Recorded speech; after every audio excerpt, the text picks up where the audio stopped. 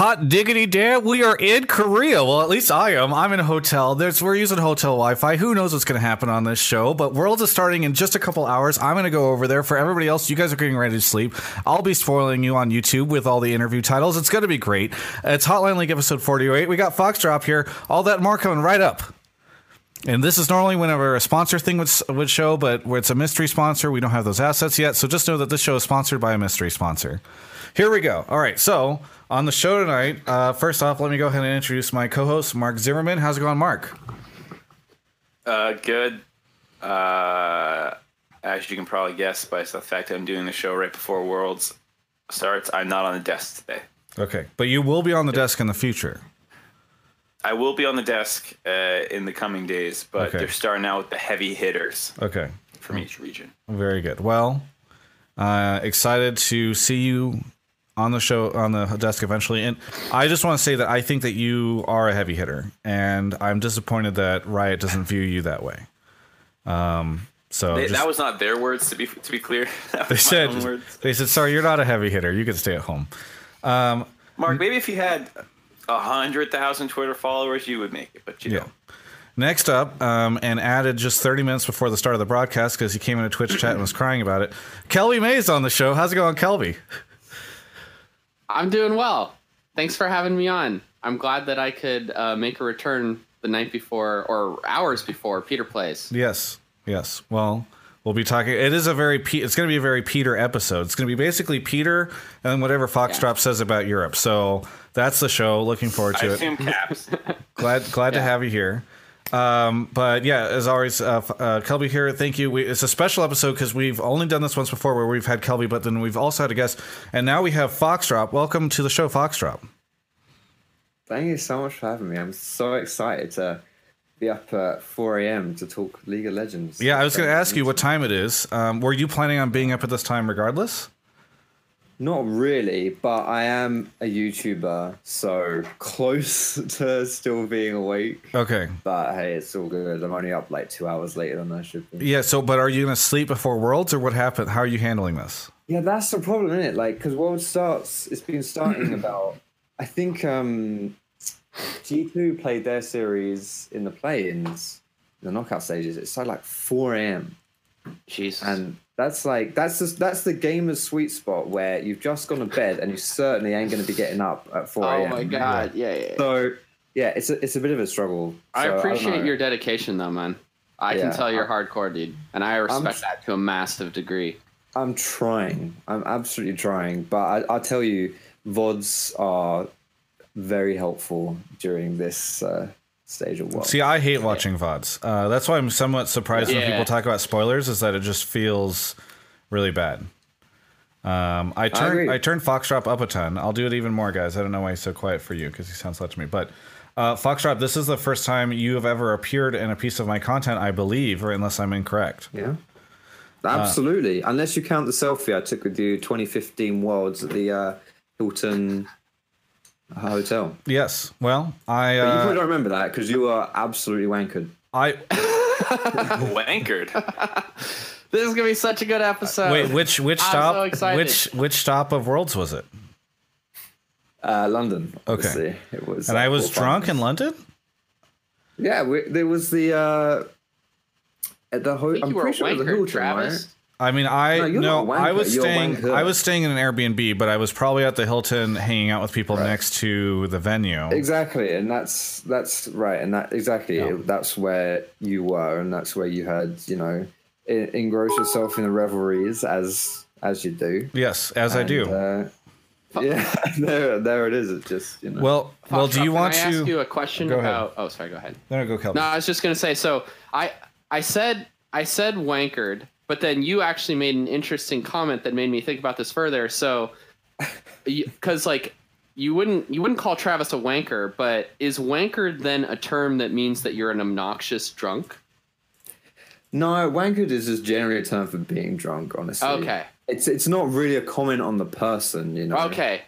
It's funny how they're kind of related in that regard. It is because if you call someone a wanker, I mean, in English you can just the banter is always on the cards, right? I could call Travis a wanker, which would mean, by definition, he is obnoxious, bit of a knob, whatever, right? Yeah. But I could say it rather endearingly as well, and he could absolutely not be obnoxious or a bit of a knob. So, Sure. I'm going to need you to, every time you use an English term, to give a similarly detailed breakdown. Do you want to know what's funny? Actually, here's a little story from the EULCS. Before Ender came on, right? He's the resident, the new NA boy, right? Before he joined the broadcast, because I'd worked with Quickshot and Medic and Pyra on EU Masters before coming to LCS. That's where they kind of decided to like, oh, this guy's cool. Let's bring him on to LCS. They actually had a little sit down with Ender and said to him, okay, these are the words this man might use, and this is what they mean. Legitimately, they had a little, like, yeah, seriously, I'm not making this up. I'm not making this up. Quickshot told me that they did this. They legitimately gave a little breakdown for him of some of the words I might use and what those words mean. Nice. How common are English words for the rest of Europe to, like, understand?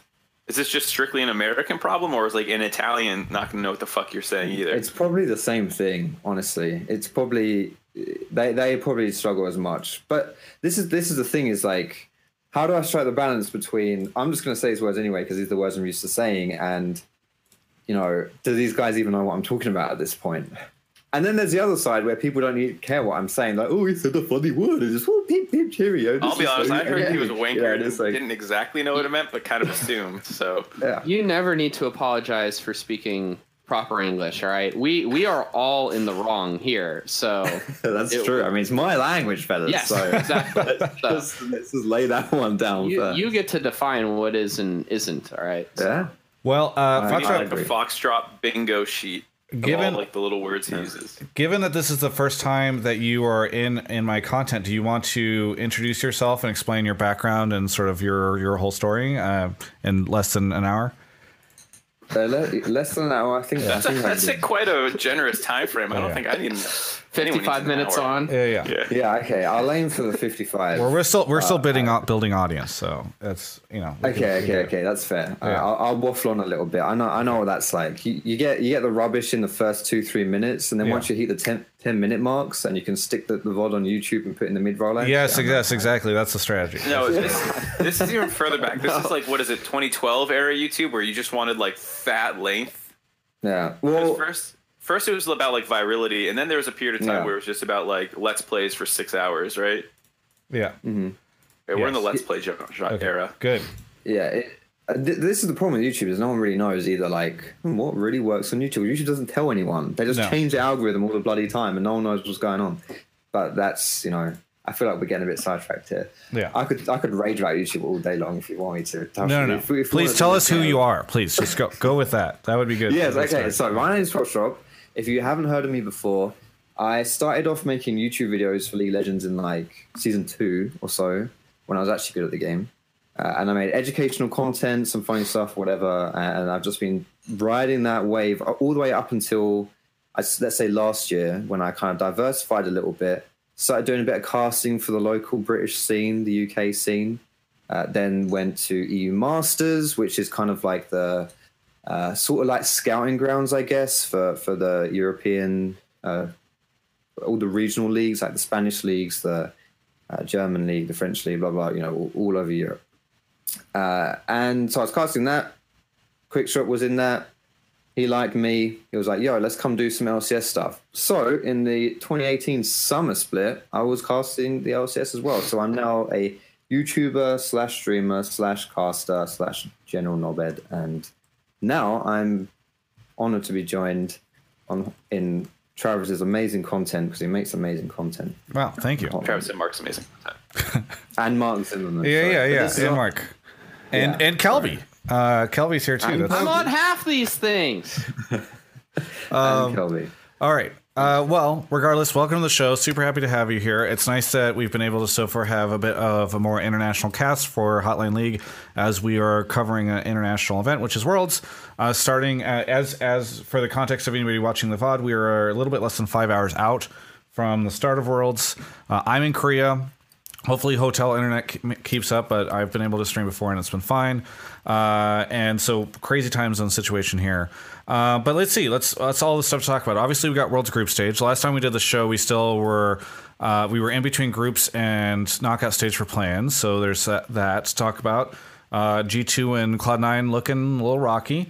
We've got the Doublelift ad that came out, hype video. I'm trying to think of what other cool, exciting stuff has happened in the past, 5 days or so. Top 20? Oh, top 20. A lot of people have been 20. asking about that. So yeah, like basically, but ultimately it is on you guys that we, throwing out those topics there, but it's on you guys to decide what we talk about on the show tonight. Mark, do you want to do a bit of an explanation on how it works so we can start getting questions while we jibber jabber a bit? Yep. So if you've never seen the show before, I'm posting in Twitch chat right now a link to our Discord that we are in. Spam the shit out of it.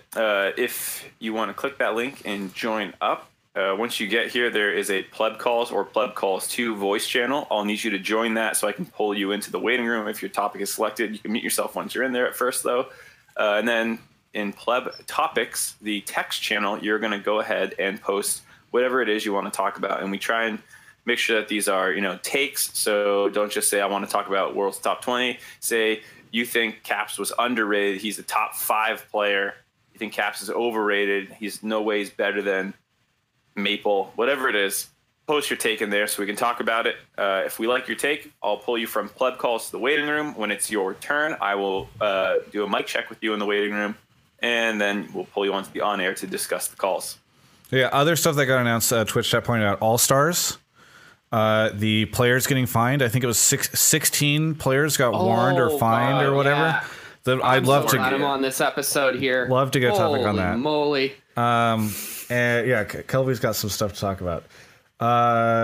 And just a bunch of different stuff. So while Mark is looking at that stuff, Foxdrop, how do you feel about EU this year? I feel good about Fnatic. If that sort of answers your question. No, I think that I don't know.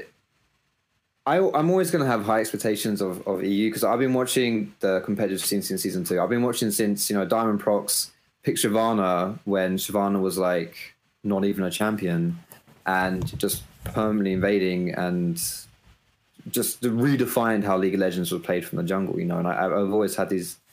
I don't think I'm ever going to get those rose-tinted goggles off my head. So I'm always hoping for the best for EU, and realistically, Fnatic, I think they can do some good stuff. Yeah, it's interesting. I've been trying to think about a year in which the West overall has been this underhyped, because it feels like North America, like some of the fans are trying to really say like, oh, Cloud9 or oh Team Liquid or oh yeah, 100 Thieves is there. And then on the EU side, like I literally only hear people talk about Fnatic. And for the most part, in NA, we're also all kind of like, are they even going to make it out of groups? We were one game away, I think, from having potentially our North America's worst worlds ever. If Cloud9 didn't make it out, we would have only sent 2 teams in the group stage and potentially had both of those 2 teams not move on. So I can't remember a time where the West as a whole was this undervalued or under anticipated going into Worlds. Well, our first caller will make sure we don't turn this narrative around. Twinkle Toast is here. Okay, cool. Well, you just pulled him. He's been in here for like 10 seconds. Okay, well, Twinkle that whole spiel. Twinkle Toes, welcome to the show. Where are you calling from? Hey guys, I am calling from Sherman Oaks. Sherman Oaks, which is in the greater Los Angeles area. For those of you that are not LA natives, probably have no idea where Sherman Oaks is, but California. So what do you want to talk about on the show tonight, Twinkle Toes? Well, ever since I started playing League of Legends back in Season 3, I have always been a fan of the professional scene. So I first found out about the NALCS, and yes, I did actually go to a couple games back in the studio in Redondo Beach. Sure. But considering the result of the last 5 World Championships, I want to remind everyone why it's time to jump on the Korean hype train and why Korea is going to win their 6th consecutive World Championship. Okay, go ahead, and this is a very exciting take to have to start the show. Go ahead and tell us why we should all give up. Well, I think all 3 teams that are coming from the LCK region to the World Championship have a legitimate chance of winning, and a reminder to everyone that they got the 3 guaranteed seeds since they won the MSI last year. Yeah. So I'm not sure exactly what you guys would want. Like, do you want me to? I would ask, do you have any concerns given the fact that in most of the times that they have, I think every time they've clashed versus RNG, they have lost this year in international competition, being Rift Rivals, MSI, and the Asia Games. Sure, and I understand that that's like the logical counterpoint, but the only thing I want to point out about that is the Korean fans were a little uncertain as to why for that Game 5 of the Rift Rivals they sent out the Afrika Freaks to play instead of KT Rolster, because KT Rolster had not actually lost a game at the tournament prior to that. Sure. So I am a KT fan. I know that the meme is sort of supposed to be that I'm supposed to tell you how bad they are and how they're going to choke again, but I'm on the KT hype train, and I think that they are going to win the World Championship specifically. I mean, it's interesting to have this conversation, especially after what I just saw the sort of teaser that's going to show up right before group stage. They put it out on YouTube where you have Caster Jung from LCK sort of talking about how Korea's been dominant for so long, but this is the first year where like that might not happen. And so then, you know, you're calling in and kind of offering that counterpoint. I don't know. I mean, I just think RNG's on a tear. Uzi is positioned to be the faker of this tournament. It's hard for me to understand why it's such a go-to, just like, 100% LCK will win whenever you have sort of like the final boss here. I guess what it is interesting, though, when you say this is that like it does feel like the only alternative, you've got Gen.G, you've got KT, and then even people are like, well, by the way, there's Afrika too. They might be kind of scary. And it's interesting that there's like one alternative to that, which is RNG. So the odds maybe are just in LCK's favor just because of the sheer number of teams that they have that look competitive. Yeah, I think that's what I was going to say is even if RNG is the favorite, like of all the teams that could win it, there's still only one Chinese team that people are legitimately talking about. And like Korea still has Griffin at home. Like they have so many fucking good teams. Yeah, I was personally disappointed that Griffin did not end up going to the World Championship. I'm curious. I'm curious too how much home field advantage is going to play a factor here, and the fact that like I think probably historically the Korean players that I've known and like the teams that I've talked to have really not liked to travel. Not that anybody likes to travel, but they really appreciate being at home. And I think always it's really nice to play in front of your home crowd. I think that the Korean fans can really help push the Korean teams through this year, especially considering the fact that like I think they do feel and are tapped into the fact that like they are vulnerable this year. Like they're not gods. It's not a given. And hopefully I'm hoping as a fan for the experience that pushes like their level of enthusiasm in these matches to like new levels, and that they're really excited on broadcast. I think Worlds is much more, or any international tournament is much more fun when the winner isn't like really clear from the beginning. Right. I feel like, especially when SKT's been around, right? It's just been like, okay, let's talk about the other teams. We all know who's actually going to win, but let's talk about the other 20 teams who are in the tournament. You know, that's regardless of who wins, just getting a bit sidetracked here, whether it is the LCK or whether it is RNG. By the way, I think we're selling IG a little bit short here as well. Let's not forget they were like 18-1 in the regular season, way better than RNG did. You know, and stuff happened since then. But oops, sorry. No, that's fine. It's IG aren't just like, you know, let's forget about them sort of thing. But I do think that, you know, I sort of want China to win just because it would be cool to see a non-Korean team win, and what fashion to do it in then, coming into their own house and shit on their doormat. Especially if it's Uzi, who has like always been the one fighting them in the finals. Right. Yeah. I don't know. I mean, it's hard to argue too much against you, Twinkle Toes. You picked maybe the safe prediction, which is LCK may win again. I had to open with the team that I cared the most about, which was KT, but I didn't want to discount either Genji or Afrika Freaks because of players like Keen and players like Kuro. Yeah. And Haru, who was popping off in Genji's gauntlet run to the 3rd seed for the World Championship, which is what they came in last year when they won as Samsung Galaxy. Yeah. Yeah, I mean, it'll be interesting. It's always kind of fun. This is my favorite part of Worlds, to be honest, which is right before groups start, because then you lead into like even though there are always the favorite teams, the field kind of feels way open, and groups is when all the crazy upsets happen because Riot insists on doing best of one, which allows for really fun narratives, and it's just pretty neat. I feel like after you get through, like, quarters is usually not that great because you're matching up kind of like the flukes. It all gets sorted out essentially. Then obviously you have semis and finals, but this is the fun part. So I don't know if anybody else has any final thoughts on this, or Twinkle Toes, if you have anything you want to say before we move on to the next caller. But I think it's a fair conversation to have. Very good.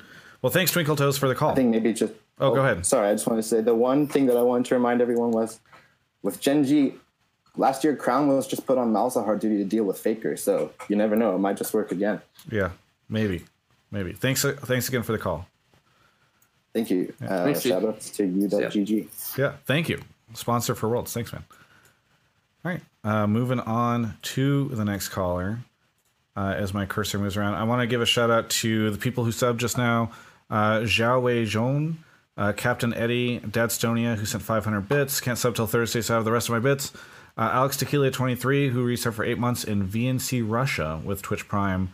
Iros resubbed for 2 months and says, Travis for Sexiest Male Esports Journalist 2018, Kappa Pride. Well, thank you. It's very nice. I don't know what my competition is there, but looks like we've got another caller here. KRC25. KRC25, where are you calling from?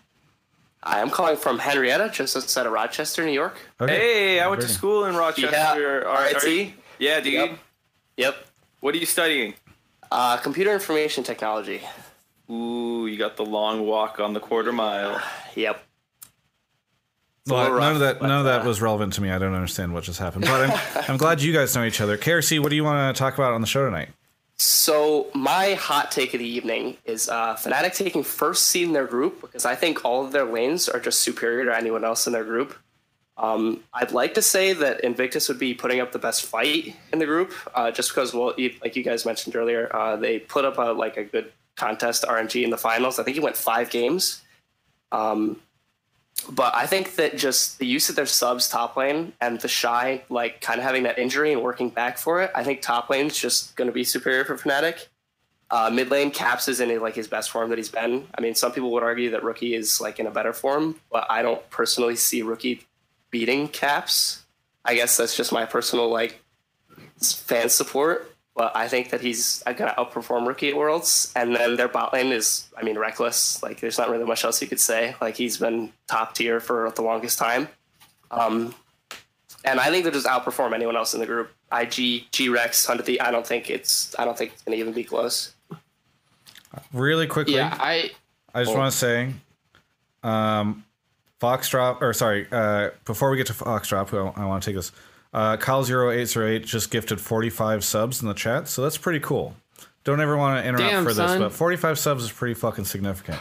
He also sent I'm pretty sure, not to give it away too much, but Kyle 080 is in the waiting room right now, and I think he had something similar, if I remember correctly. But either way, I think he's hyped about this take. Okay, cool. Foxdrop, how is Fnatic going to do this? Are they number 1 seed in their group? Before I answer the question, I'll just say, buddy, I'll have what you're having. But you know what? You say it with confidence. I wouldn't say it with such confidence, but do I see a world where that will happen? Absolutely. I think that IG are really good, honestly, and I think people kind of sleep in them a little bit because RNG is like the spotlight Chinese team right now. But I think perhaps, I mean, Rookie is like really good, by the way. I think that's one of the things we have to mention. Everyone's hyping up Caps, right, with Fnatic and how Caps is going to do. And I think that's for good reason, because when I was in one of like the post broadcast day meeting thingamajigs that you do, like the story meet wrap up thingamajigs. I did hear a certain prominent EU LCS caster say that Caps is the most talented player EU has ever produced. Just saying that. So I don't know whether he's gone on record as saying that, but he did say it. So either way, Caps is bloody good. And I know Shox was on here just yesterday saying, last time, saying let's not hype up Fnatic and Caps and all that stuff. But fuck it, Shox, I'm doing it. But I think, as regarding GRX and 100 Thieves, fair enough. You know, I don't think those two will put up much of a fight against Fnatic. I think 100 Thieves can take a game for them because it's, you know, best of one round robin. Like it could happen, right? I see you shaking your head, Kelby. I'm just saying it could happen. All right, strange things have happened. It's possible. How quickly you forget G2, 2016, 2015, or 17, whatever. I mean, when they do say that NA teams perform better when everyone has no expectations of them. So if Fun of Thieves is going in, you know, with everyone on Reddit saying, "Oh, they don't deserve to be here," then they just have the world to perform to, you know. So. By the way, Foxtrot, Twitch chat claims that Deficio said that about Caps on the top 20, on the world's top 20. Oh, did he? Yes. So if that was him, he's already said it. Then I guess. Okay. Yeah. Did he actually say Did he say those specific words? Oh, that's what Twitch chat's saying. I didn't watch top 20 because it was set about time for me. But okay. Well, I can neither confirm nor deny it was him that I heard say it. But, you know, either way, like Caps is. To be fair, this is one of the things about going into groups that I'm most excited to watch. Right, is in Group D is just that mid lane matchup, Rookie and Caps, because Rookie has been highly touted by everyone. When Perks was streaming, just during his boot camp, whatever, when they're preparing for play-ins, he said someone asked him who's the best mid lane in the world. He's went Rookie. Like, drop of a hat, bam, no thinking, just Rookie. He Perks rates Rookie really, really highly. I think everyone rates Rookie ridiculously high. It's like number 2, I think, on the top 20. Everyone knows Rookie's a beast, right? And it's like, okay, so everyone in the West is hyping Caps. And is that because he's actually a bloody good player or because we want him to be a bloody good player? Yeah, we need a avatar. We need somebody to lift up and root for. Right. Who's the anime protagonist of the 2018 Worlds? We want it to be Caps. Yeah. I was talking with Jad about it. There's the Bjergsen Award every year on the top 20, which is just like the designated NA or West like poster child for like this is our hope against the East. And this year it's Caps. Yeah, I think that's fair, honestly. But at the same time, I think Caps kind of. I want to see him. I think he has potential to earn that, to earn the hype, and that just for me is like. I'm excited about that mid lane matchup, and I do think Fnatic can absolutely go toe to toe with IG. And for me, it's about the rookie bot laners, Jackie Love especially. He's like 17, I think. When I was talking to Raz, he gave me some really good info about the Chinese teams, and he was like, "This is the one thing that is maybe a question mark for this team: is how do these guys are ridiculously green, are really inexperienced. How are they going to fare on the world stage? Because it's totally different than when you're playing domestically. For a young kid like that, legit, I was the dumbest dickhead when I was 17, and this guy's being shoved into the world stage, and of course that's going to affect him, right? Maybe not. Maybe he's just got, maybe he's made out of iron. Well, I can't say that anymore, can I? That means he's crap if I call someone iron. Yeah. Maybe he's made out of, whatever. I don't really know what's tough and some kind of great alloy. But I don't think even diamond shit as well. Butter. Yeah. Sometimes what I find you will see with like really, really green players, though, especially if they're young, is that on the world stage, like they are so naive that they don't understand the scale of the event that they're playing in, and the pressure flies by them. It's happened a couple times. But I agree with you guys entirely. I think that it's just between those two teams. I think that this is probably this and group, is it B? Group B are like the two most lopsided groups as far as like there's two really, really clear, definitive teams that are going to get out. Even considering it's best of one format, I would highly expect that these guys, and then like you just have best of ones. You got two best of ones, and you just gotta win them. And because it's best of one, like anything can happen. But I do think that because like they have the answer to Caps and Rookie, that it is probably something where I would still think that it's Fnatic's not getting out first in the group. But as far as them advancing further in the tournament, I think that Fnatic is the West probably best chance. Probably. Of Who would like you argue making has it, better chance? Yeah, like because just I Realistically. think that TL is the only other team that really has a chance of getting out of groups. And if you want to go further than quarters, you really want to get first. And I think it's probably an easier route for Fnatic than TL to get first in their group. So there's one point I'm still sticking on a little bit with what KRC said, which is that they match up better individually across the board. I can see the debate a little bit with Caps versus Rookie and Reckless versus Jackie Love a little bit, but like I don't see it really in the top lane. I think Soaz is a really great player, but like, and I know the Shy did have his surgery in a slower and weaker summer split than he had compared to his like insane spring, but I don't know, dude. Even Duke is like super good. Like both of them are pretty good. So I'm not sure I'm quite on board with that. Are you thinking about Soaz or playoff Soaz? Because those are two different beasts. Just have the world's buff. Is he on dog yeah. camps? Well, yeah, I don't know whether he'll be on dog champs or not. But he gets the playoff buffs, man. You can't argue against that. So go ahead, Mark.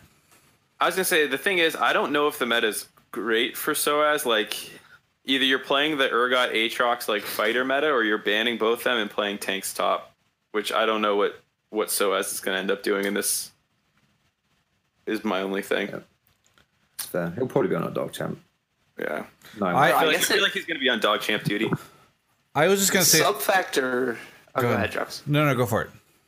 I think like the sub factor is going to come in like rather big. I think even myself, I'm underestimating it. Like, so even though you could say it's best of one, right? And it doesn't matter if you lose the first game, right?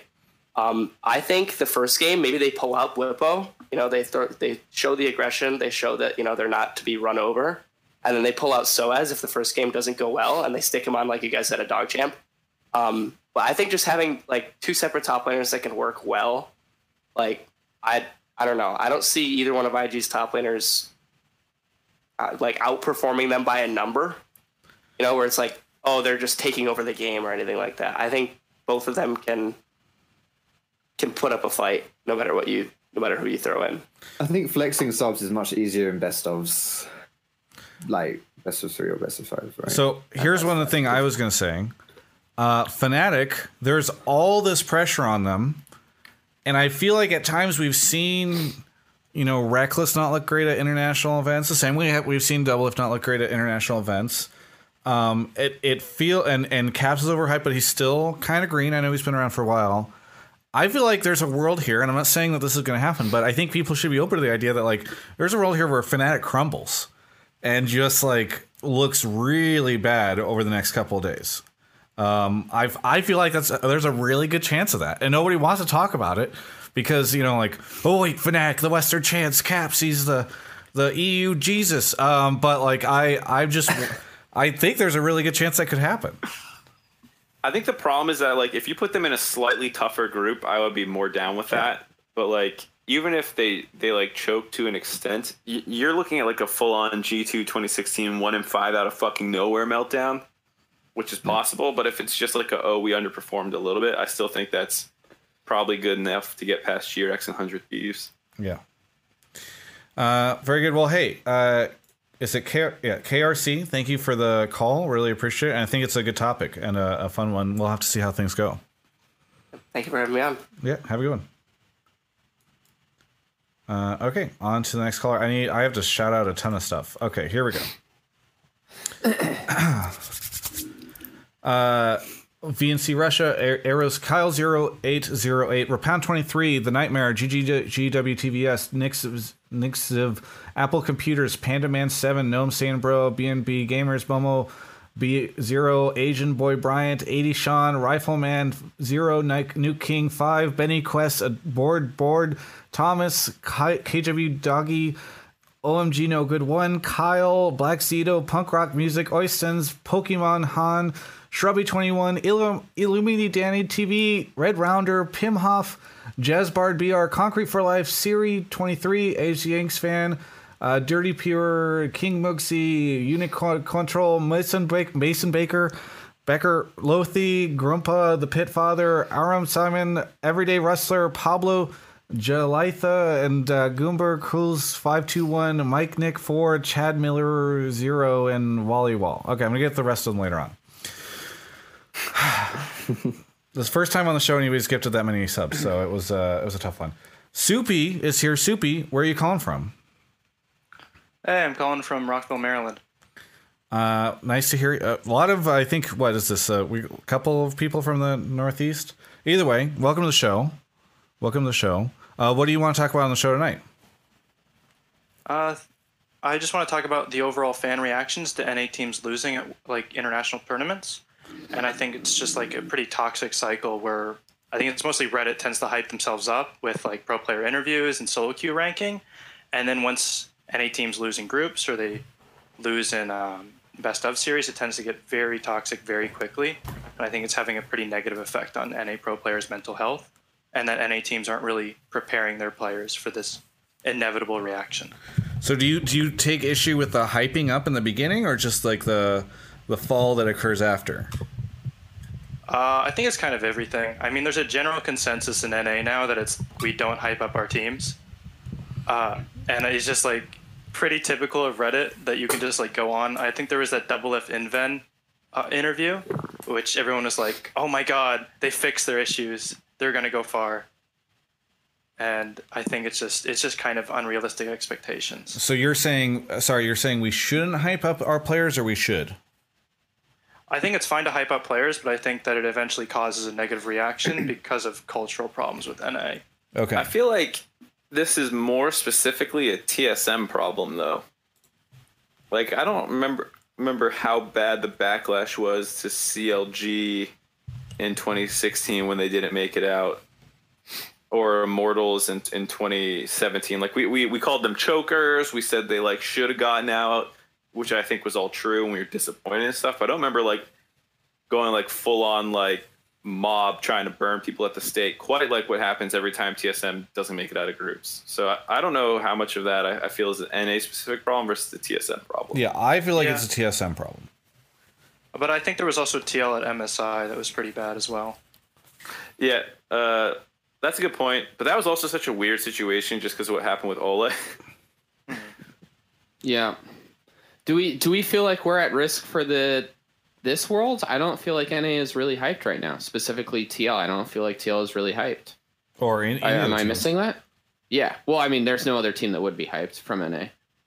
I actually think TL is a bit underhyped, honestly. I think there's a decent chance they can get out of groups. Yeah, no, I agree. They don't have to.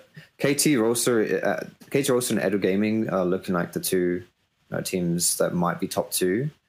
And, if KT Roster is the crocodile chasing, you don't have to outrun the crocodile, you have to outrun the fat kid behind you. And Edward EDG looks pretty chubby, honestly, in the play-in. So I think there's a chance, there's a decent chance. And this is actually quite interesting because I was browsing the old Twitter-rooney earlier this evening or this afternoon for you, fine American gentlemen. It was this morning for me. Thank you. Oh, this morning. Sorry for you, Travis. And I saw a little bit of a debate between Locodoco and LS. I don't know if any of you guys saw this, where they were... Time to look it up. Yeah, that sounds like a fire debate. Those two they don't hold... Yeah. It seemed pretty decent, honestly. But basically, LS was convinced that Team Liquid have basically zero macro, and that's why they're going to get that's why EDG is second and TL is third. But there is a chance, just from a pure talent perspective, that they're kind of equal. But EDG are just, will just edge out just a little bit.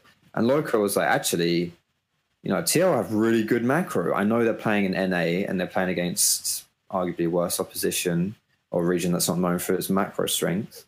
But TL, objectively speaking, set up Vision well, all that lovely business. And NLS was just like, no, I don't think they're very good. And then like I was like, but if your argument's about macro, EDG have showed really crap macro in the plane, that kind of thing. It lost me a little bit towards the end there, but essentially, I think it's a good point where we don't have expectations of NA anymore. I know this goes against the point that the caller's making here, and I think specifically for this year, there are no expectations of NA. No one is talking about Team Liquid potentially making it out of groups. Realistically, right? People are saying that the only team that has a good chance of getting out of groups, that maybe even will make it out of groups, is Fnatic in Group D. And I think, honestly, Team Liquid could absolutely do that. I don't think EDG is that tough of an opponent for them to beat. Not that it'll be easy, but I could see them doing it. What's the over-under for you? Like, is this a 50-50 chance or 40-60? I would say it's maybe like 60-40 EDG, personally. Okay. I think it's pretty close. On the topic of, fans bashing people, how do you feel like it is for EU? Oh, I love it. So, EU is... I would say EU is more barbaric. Does that make sense? They're rabid in a sense. It's almost like a football culture, soccer culture. Sorry, yeah, there you go. I know. You can say football. It's fine. But I think people are very. It gets it's kind of almost scary, when you see some of the backlash that comes against, or just how passionate EU fans are for EU teams, and it seems NA is just like a disappointed mother, but slightly disappointed mother. I'm not angry, I'm disappointed, but it's also actually really angry as well. That's how NA fans kind of seem when they're disappointed in their teams. The one thing I would say about the comparison between EU and NA kind of fan bases is the way they treat each other, right? And this always gets to me. I love reading this stuff on Reddit, especially where because NA, generally speaking, has the kind of perhaps weaker results historically, especially international tournaments. EU's always kind of got a jab on them. They've got more ammunition, right? They've got the heavier hook. And NA fans, it's so back and forth. Whenever NA fans beat an EU team, they're go in so hard on the EU teams and just yeah, fuck you, you suck. Then when EU teams beat NA, it's basically the same thing. But what I love about it is how both sides act like the other side is the worst one. As in, the other side's community is the harsher community. Yeah. NA fans will say, yeah, well, it's just EU.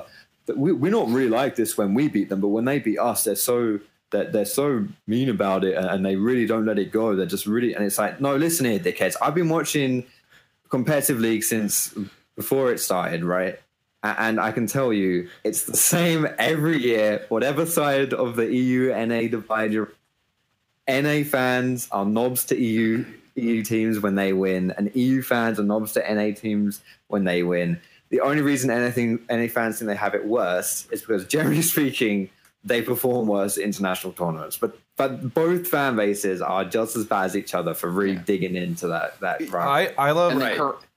I was just going to say, I love it because I've interviewed EU players who have come over to NA solo queue, and I think a lot of this reflects, especially when you were talking about the disappointed mother, a lot of it reflects how I've heard people describe EU versus NA solo queue, where EU solo queue, people will just be go kill yourself. It's just it's so brute force and angry, whereas apparently NA will be just as toxic, but in a very sarcastic way.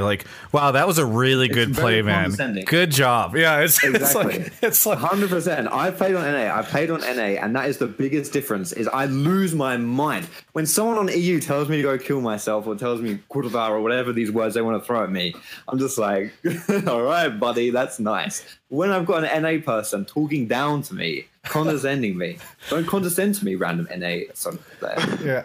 Oh, don't condescend to me. What is that quote from? It's Wings. It's Muffin Cutie and Wings. Yeah. Don't condescend to me, Wings. Yeah. I haven't heard that in so long. Yeah, it's an old meme, but it checks out. It's just something about it. It totally rubs me the wrong way. All right. Two things on what you said. I think I 100% agree on your point that the reason NA fans feel like EU fans are bigger dickheads because generally EU fans are performing worse. I 100% get that coming from a Boston sports fan where people are Boston sports fans are insufferable. It's no, we just won a lot more and we brag like any fan base would do. every fan base that wins suddenly becomes the most insufferable fan base.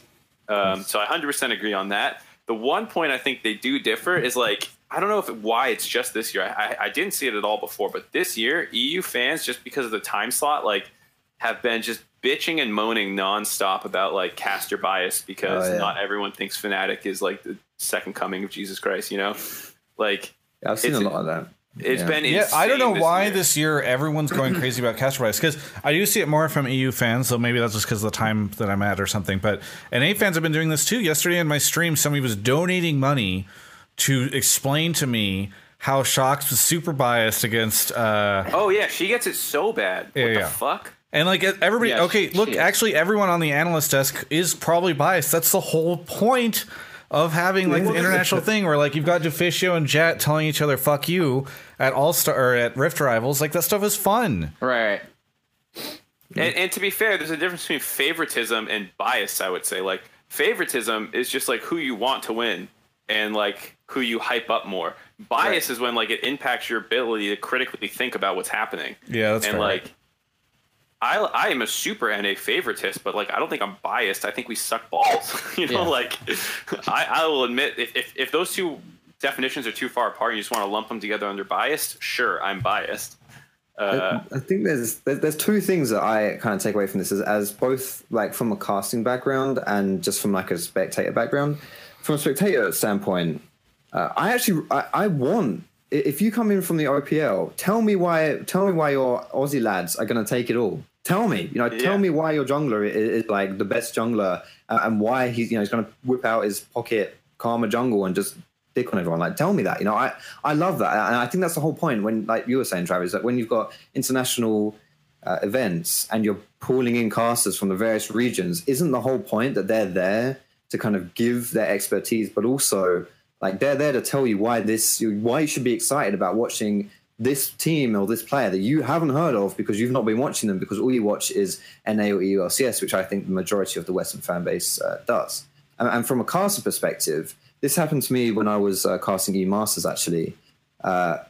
When it was like one of the kind of favorites of the tournament against one of the UK teams. And I was talking about how basically I had so much more knowledge about the UK teams than I did the other team. And I'd done my research about the other team. I knew, patterns about how they draft and play styles, that kind of stuff. But you can't replace the experience you gain from just casting teams for like months, right? And it was just, if I'm going to fall back on knowledge, it's going to be about what I know, like the knowledge, what I know what I'm talking about. That's not good English, whatever. And I think that just happens as well from a logical standpoint. If it sounds like casters or analysts are being biased when they display more information about one thing than another thing, if that makes sense. And I think that's just natural as well to a degree. Yeah. We've kind of gone off topic.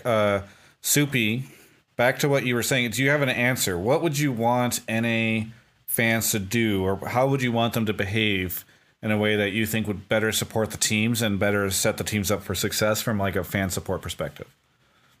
I mean, I think it's just about having reasonable expectations for the most part.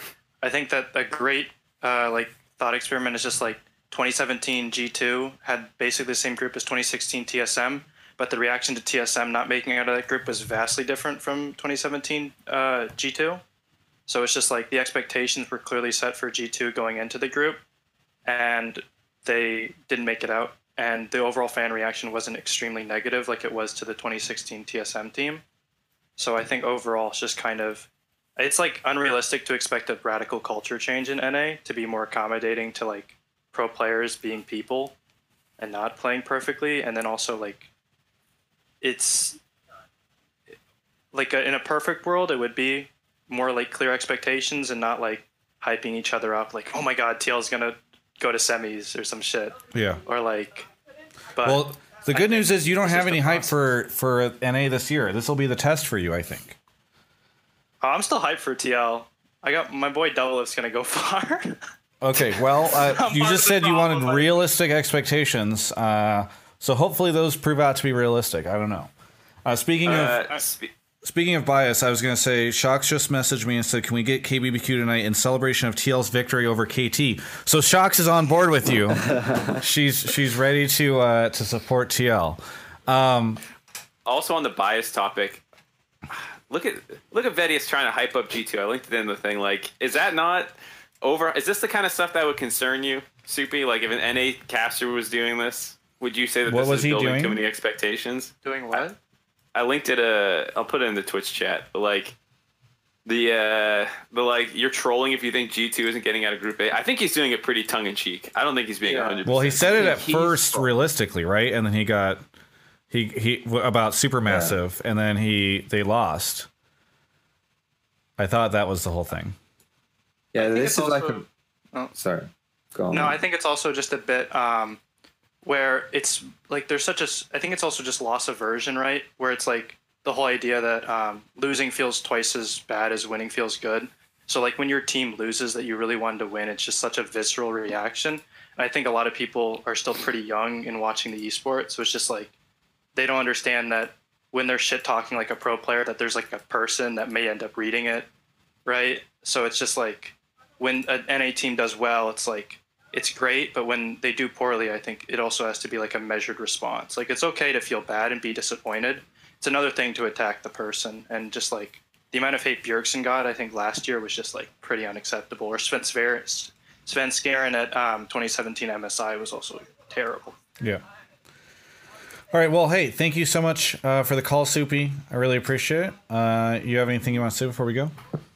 No, just don't hype up KT. And I think that the caller before me who was saying Rookie was worse than Caps is also just playing into the game, because Rookie used to be on KT and he's probably still got some of that in him.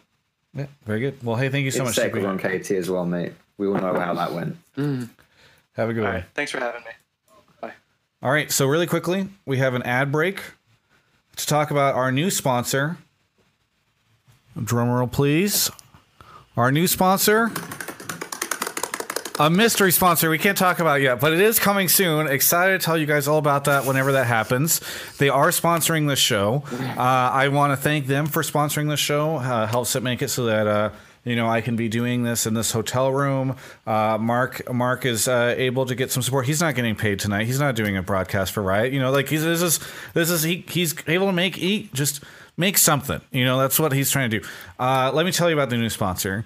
The new sponsor has been around for some time, and they've been around for maybe less than 500 years and more than 5 minutes. They make products that I think are fantastic. It might be a single product. It might be multiple ones. I can't really disclose that, but I'll just tell you, premium, fantastic products. It's not Tidy Cats. I know everyone thinks it's Tidy Cats. I'm shocked and surprised at how far the Tidy Cats meme has gone. But no, that was clear when you said premium products, Travis. My Tidy Cats is shit. My cat is happy that it's not Tidy Cats. He would much rather have this mysterious gentleman sponsor. Yes, we don't exactly. want Tidy Cats anymore. Yes, well, just for context for you, Foxdrop, a couple weeks ago we announced the departure of our previous partner. We now have a sponsor, but we are not in a position to announce them yet. So excited to see. So if you could just say something nice about our anonymous sponsor, Foxdrop. It sounds amazing, honestly. I mean, I've heard a bit of whispers, and from what I hear, the only thing bad I can say about the sponsor is the fact that the viewers can't know what it is, because that must be, if they knew what they were missing out on, holy shit. Yeah. So anyway, thanks so much to Mystery Sponsor for your support of this show. Can't wait to announce it more. And if you want to support the Mystery Sponsor, go ahead and here I'm gonna do a little title T right action right now. Go ahead and just shout out on Twitter, Hotline League Mystery Sponsor. And if you tweet that out, just say thank you, Hotline League Mystery Sponsor. Oh, I misspelled it. Need a Y in there. If you throw that up on Twitter, they'll see it. They'll know that you love their products too, and that you wholly endorse everything they stand for as a brand. Hashtag Hotline League or hashtag HLL Mystery Sponsor. Throw that out to them. See it in the Twitch chat. Thank you guys. All right. on to the next caller. Mark's going to go grab him while I read out some more names, including one wonderful person named John Zoidberg, PhD, who donated $50 and said, "Enjoy Korea." Just so you guys know, I actually know who that person is. They work at Universal Studios and hooked me and some friends up with some free tickets to go to Universal before we left. So thank you to that individual for not only the free tickets, but also the $50. That's super generous.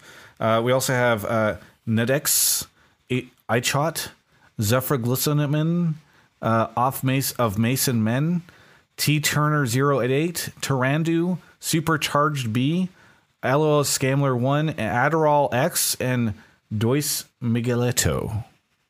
Thank you very much for your support of the show. We're joined right now, speaking of support of the show, we're joined by a legend who, by the way, Mark did not know that he was going to send the subs, did not know that yesterday he sent 55, and pulled him into the waiting room anyway, because his question was so good it stood on its own. He didn't have to bribe us to get on, but certainly, it would have helped had he known. Kyle0808 is joining us right now. Kyle0808, where are you calling from? Calling from Vancouver, British Columbia. Vancouver. Very good. I love Vancouver. It's a great place to go. What do you want to talk about on the show tonight? I want to talk about a topic that Kelby's been looking to, the competitive ruling that came down this last week. Ooh. I want to say how it's a joke. I mean, it's a slap on the wrist for something that in the past has been some major offenses, and it really sets a bad precedent for any future competitive rulings. I mean, specifically when you look at Uzi and the Korean coach, they should have been punished much more severely. And I understand that Uzi's the most popular player in China, but a simple 1-game suspension or even larger fines could have at least shown a greater intolerance toward this behavior. And even just the regular players that were issued warnings, they should be held to a higher standard. I mean, they're role models. So I think at the minimum, some fine should be handed up. Kelby, you were managing a team not some time ago. It was named CLG. And there was a bit of a scandal involving CLG in which I think one Nick Allen, who's in the Twitch chat right now, I don't think he issued the ruling personally, but he was actually basically the commissioner of NALCS at the time. I would love for you to sort of set the stage by describing this situation and what took place with CLG at that time. Sure. So as far as I recall the details exactly, and I won't go through like the entire story, but essentially we found a loophole in Riot's rules in which we could field a substitute roster and send our team to Korea to boot camp prior to playoffs coming up, because regardless of our results, our standings would not change.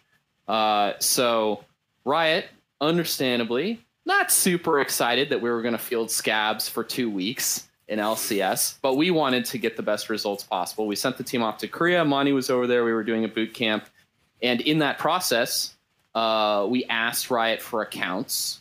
They were not happy about us going over there. They were not super eager to get us accounts. So in the time while the guys were over there, we were using accounts that we had access to, and then they gave us a competitive ruling, which was a very like meager fine, but the more significant portion of it was that the guys got banned from LCK for 2 years.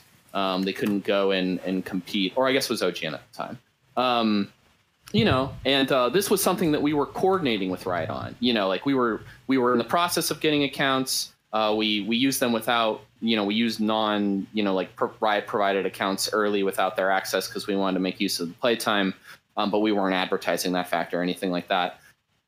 And then we have this situation that occurs with Uzi, where he's not going to Riot to try and get an account and not get access. He's just using a bot or, illegally provided account, which, yes, historically has also brought down much stiffer punishment. The thing that is super concerning to me about this is not only the fine amount, not that there was no restriction against him playing in Korea, because I do think that especially if Uzi were to win Worlds this year, there's a potential for that guy potentially having incentive to go play in LCK. I don't know if it would ever happen, but it's not out of the realm of possibility that he wouldn't get invited to go play on a Korean team and make a shit ton of money. But that ruling hasn't been enforced, and it was super light across the board for something that he did in a much more malicious fashion, I would say. And the bigger concern that I have across all of this is that, like, Riot seemed to come in really, really late on this moderation process and, like, wasn't watching what was going on. The fact that you have so many of these players in this region being toxic for a significant period of time, like, pro player accounts and coaches' accounts should be under more scrutiny, not less scrutiny, than a regular player account. I love Oov's account. Fucking blows my mind. This guy played over 100 games with a 70% report rate, and his account wasn't flagged during that entire time period.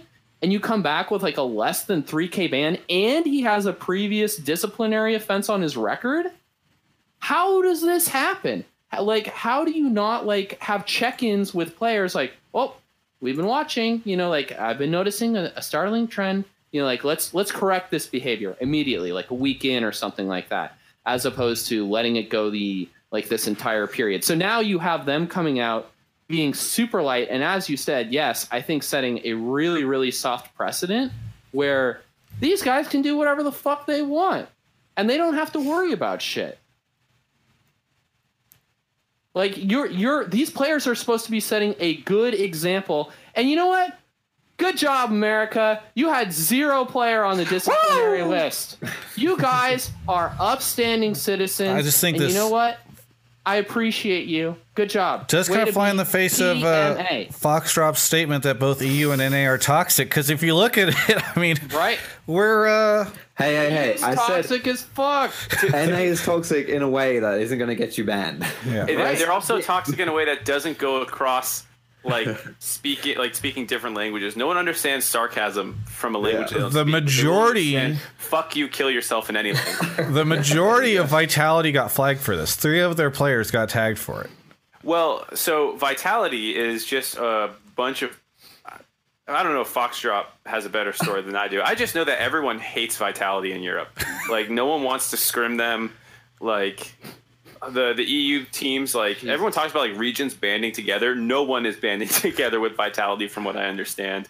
This is just some of the rumor mill shit I heard that, like, no one likes scrimming Vitality because they think they're bad, and then they don't even like their personalities either. Foxdrop's this feeds so heavily. I just one more thing and then I'll stop. Like this, the problem too for Riot from a timing perspective is that this feeds really heavily into their toxicity narrative that's going on. Like, you now have the majority of your world-class, not the majority, you have a very large chunk of your world-class player base showing up as being toxic leading into the World Championship period, where you'd think like they should be most focused and most like not doing this shit. And here they are being bad actors and bad representatives to the scene. Yeah. So someone made an interesting point. I don't know how true it is that like some of the reasons NA people didn't get reported or whatever is because they feel like the NA server has stricter overall like policing of not just pro players but people in general. And some people argue that hurts our competitive pool. Like people like Tarzan get like, you know, permaban and stuff like that. Whereas some people think that might not. No, just no. I'm just bringing up. If only Tyler 1 had been around for the past year. Yeah, right. Oh, we wouldn't be talking about Caps. We'd be talking about Tyler 1. Does anyone remember I'm some just saying XJ9? that was a side point. Just the reality that like a lot more people get banned, they feel in NA, and that's also probably why when all the other regions and players had people on this kind of like list, NA was free because we knew not to do that stuff already. The best players are toxic players, is what you're saying. I'm not saying. I'm just saying competitive people tend to have a fire in them that can sometimes. That's such a nice way of putting it. Competitive people have a fire in them, and it just spreads. You know, they want to burn everything down. These pussy ass other players. Oh boy. Whoa. Okay. All right. Hey. All right. There's the competitive. As I said, Mark. We just lost like 50% of the potential gendered sponsors we could have, but that's okay. I would say, though, the greatest player in the history of North America, never been a toxic solo queue player, never been involved in one of these scandals. My boy Peter Pang. Yeah. Sure. That's I true. had a question. Do you guys have any insight on if there's anything in like the rule book or anything for like a maximum amount of fines that can be given to players? Because I know like other sports, they have, you know, maximum allowable under the CBA for fines and stuff like that. So we talked to Nick about this, or I talked to Nick about this last night, Nick Allen, and he said that the rulings that they gave out were in accordance with the NA player book, but they were like on the minimum side, not the maximum side. Like they hit the minimum thresholds for the fine penalties, but then it's or, you know, like bans or games or other stuff, and they just all hit the minimum. So it sounds like you're saying Nick Allen believes that these fines were not. It sounds like what I'm hearing from you, Kelby. Nick is not speaking for the league. He just, you know, said that, you know, he checked the rule book and they were in line, at least. Like they weren't setting some stupid precedent that's like lower than rule. I just think the rule book is way too light. Like you can't have this shit going on. And even like if you're going to have the rules be that light, you need to have policing be to a level where you're not going to have this giant thing come out where so many of your players are doing this for an extended period of time that you had to lay down these weak ass fines on everybody. Yeah. I think that's the shocker for me is it just almost seems like what's the point? Like, I don't think it's symbolic in any way. I don't think it reflects well on anyone, honestly. I don't know how much I should say because I don't want to get myself in trouble. I would like to be able to cast the USCS in the spring split as well. Yeah. But you know, I just think in general, it just seemed a little bit okay. Well, that's interesting, and I definitely think there are some kind of like question marks just about the whole situation. But the shocker to me, and I can't wrap my head around this one, is you brought this up, like the coach who had like a 70% report rate over in like three figure games. Firstly, impressive, right? Yes. How do you do that? That's something Amazing. And secondly, like you're the coach. This is what just like it boggles my mind when I see. Like for me, the coach more than anything else, or what's important in a coach, isn't necessarily the kind of like tangible, like whatever League of Legends hocus pocus that you want to provide as a coach. It's like you're going to be coaching people who are probably still teenagers. Now, most of your roster is going to be really, really young, and that's something we forget about professional players. They're really young. You know that they're genuinely most of them are probably under the age of 20. And more important than anything else, you've got to be a role model. Like these people don't know how to act. They're still learning how to. That not only are they young, but the type of people who become professional players are people who spend a lot of bloody time not around other people, learning how to be socially adept human beings. You know, these people aren't good at anything social, really. In general, I'm obviously stereotyping a bit here, but you got to spend a lot of time, invest a lot of time into League to get good at League enough to become a professional player. Mm-hmm. And you know, it's just the reality where these people are. They're immature and they need guidance, you know. And I'm just like, how can you have a coach that is that much of a dick? Like that is just the complete opposite of what a coach should be in my eyes. And it's like, why? Going back a little bit to Vitality, I haven't heard any of those rumors deep enough into the LCS connections to know who's a knob and who's not really. But it's like with Yamasa Cannon, a lot of what I think his benefit is to the Vitality roster. If you don't know who Yamasa Cannon is, chat, he's the coach of Vitality. Is he fronts a very confident, mature kind of personality, right? And he's only 22. Like he's not. He acts a lot older than he is, and I think that's the kind of role model that, honestly, for a team like Vitality who has personalities on them, much less so now Gilius is gone, but still got personalities. I think that's important, honestly, to have that kind of role model who's just like, okay, lads, what are you doing? Being monkeys. Let's grow up a little bit, you know.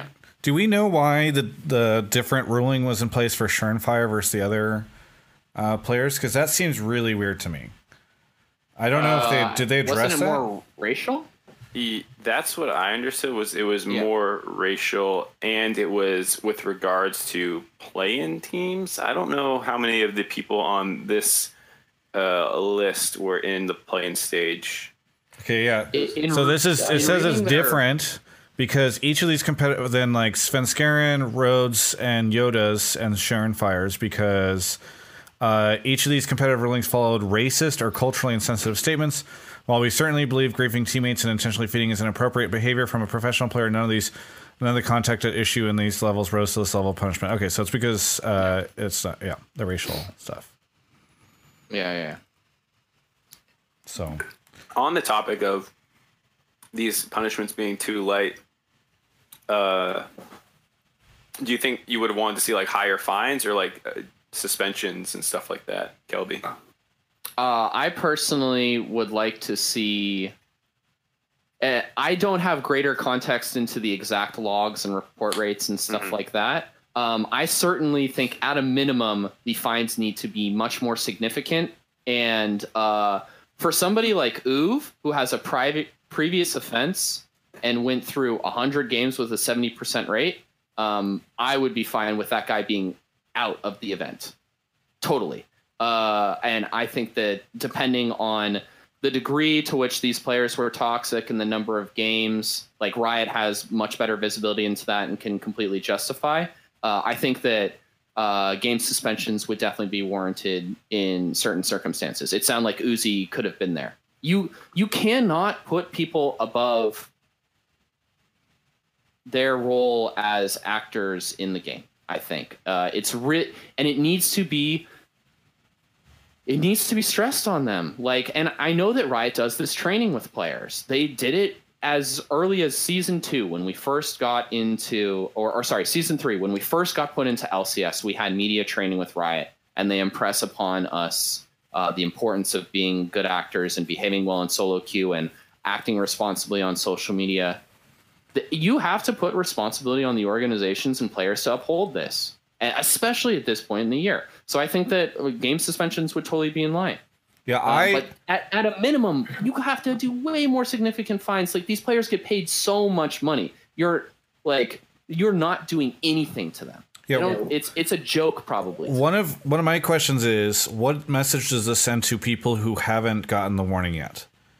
That, it's okay, I'll pay $1,500 and get a warning if I ever get caught, and then I'll just be okay.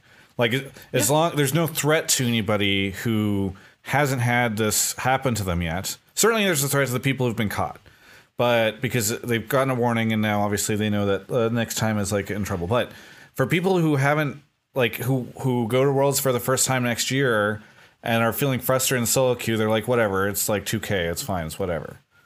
Like, yeah. It just feels a little weird too with like the global nature of League esports and the salaries being so different. Like, it feels like $1,500 to Korean, NA, and maybe even EU and Chinese, players might sound like nothing, but like for maybe an LMS player or like an emerging region player, that's like, it could be more significant. Could be nearly like a half-month salary out of there. So like it feels weird. I don't know what you would do about it, but like you can. A lot of other sports they do a percentage of salary. Right. Yeah, hockey as well. They do it's a percentage of their salary. Yeah, but those are all so like the reason those work is because there's a CBA and everyone's salaries are public. Like, if Uzi has a personal sponsorship and makes $100,000 a year off something like that, like Riot can't touch that money realistically. But you could at least make it scaling off of the guaranteed compensation from the league for the cheaper players and that. Yeah, that's a good point. Yeah. All right, we've got a lot to get through. Kyle0808, thank you so much for calling in. Nick Allen says players signed off on the fine schedule. Interesting. Nick, you should come on the show. Join. I would sign off on that fine schedule too. Yeah. 100%. Yeah. So sign me up. They specifically knew what they were at risk because they signed off on it. Kyle0808, thank you so much. Do you have anything you want to shout out or say at the end here? No, thanks, guys. Keep up the good shows. Yeah, thank you so much for the support, man. That's very generous of you over the past 2 days. So, and before that, even MSI. So, thank you. Yeah, no problem. Maybe I'm the mystery sponsor. Yeah, maybe. We don't know. Thank you. See you guys. Okay, Nick, do you want to come on? Can we get Nick to say if he's going to come in? That'd be good. I've messaged him a couple times in Twitch chat, and he just I don't know. I think he's AFK or he pops in and out of Twitch chat. But Nick Allen, if you're hearing this, if you hear this coming through your speakers, please let us know. Will you come on the show? Your refrigerator's running or whatever. What? He says, I'm Is your here. fridge running? Join Discord, Nick Allen. Is he in Discord? He says he's in Discord. You need to join a voice channel so I can pull you in. Yeah. He's been on this show before. Why is he struggling getting I on don't here? know. He's probably had a couple of glasses of whiskey or something. I don't know. All right. We're almost here. Here, I'll just. Oh, he's in the channel. He's in Pleb Calls too. Bringing him in. Where is he at? All right, you got him. Nick Allen. What's good? Unmute yourself, Nick Allen. Hello. You're just mooing when you join. Hello. Yes. Hi. Hello. Nick Allen, can you please state your name and title for the call for the show? My name is Nick Allen, and my title is Mystery Sponsor. Okay, great. Oh, Nick is personally We've- funding the show. We finally It's good. revealed it. You guys, you continue to create such incredible content Yeah. that I had to get involved. Nick, I did not know that your salary levels would allow you to spend $100,000 per episode, but that is super cool. It is a first of its name sponsorship, so I really. Well, Mark appreciate Z is a tough negotiator, but he Yeah. came in. it. Yeah, Those Madison Square Garden guys just love me. yeah, He's like, look, if you give me enough money, I'll be super biased towards NA Yeah. in every way. yeah. Didn't take. Yeah, that was easy. And he's all up his end of the bargain, so I'm excited about that. Nick, What can I be helpful with in this situation? What is your? Are you comfortable sharing your personal opinion about the fines? The fines? Yeah, well, like the rulings against the players and stuff. Yeah, sure. I guess I was surprised by people's surprise because the fine schedule out. Now, with that being said, it is the NALCS fine schedule. But as people know, I think like NA and Central are pretty closely affiliated in general. And when you say Central is the part of Riot that Central's like oversees. The international it's like stuff. Central. They oversee everything that touches multiple regions. When it's multiple regions, it ends up rolling into the central unit. Yeah. So, like, it's aligned with NA. If you look at this fine schedule, it says $2,000 and or suspension. I think it says 4-game suspension. So there's a very key or in there. So like, I don't think it is all that surprising that this came out. Now, I think there's a difference between what's happening now and what happened several years ago. But your time to be upset of that was when the fine schedule was originally released, not, I think it's been like 2 years since that thing was out. Right. So I just think like the time has passed for that argument.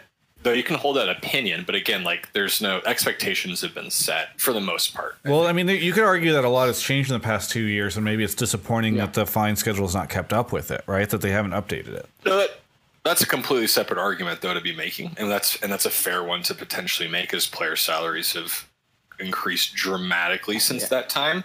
But I think that would lead into an argument around how fines in generally have a greater impact on the have-nots versus the haves, right? Like top players and top teams can easily afford a 2K fine, and that's like a different point to bring up. Yeah. Whereas again, like to Mark's earlier point, emerging regions, smaller teams, newer teams are all going to, be more challenged by like that level of fine. So, but again, these are all separate arguments over the fact that that this thing was too light. So I think it was perfectly aligned with expectations that were set. And I think that's as a league operator, that's like the most important thing to do. And actually, as during my time at Riot, was one of my biggest regrets not setting some expectations and standards earlier.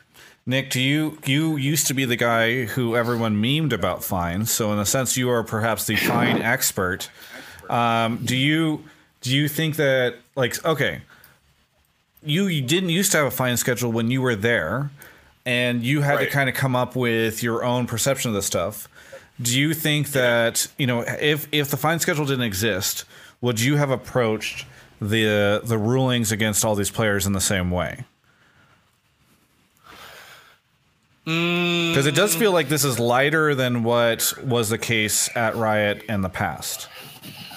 Yeah, I think the things that we always kept in mind was the biggest thing is precedent, like what is done before. But again, this was without like a schedule and expectations being set, but always looking back as to like what have we done in the past? Is this in line with what we've done?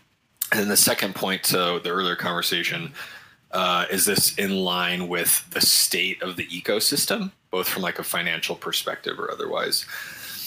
So those are like the two things. So I think if there wasn't a fine schedule, you look back like, hey, the expectations for this or the precedent for this is like people have been banned from competing in leagues, then potentially that's what you do. But again, like you set expectations, you talk with like a bunch of the stakeholders in the ecosystem, the players, the team owners, the league runners, everybody to come up with this thing.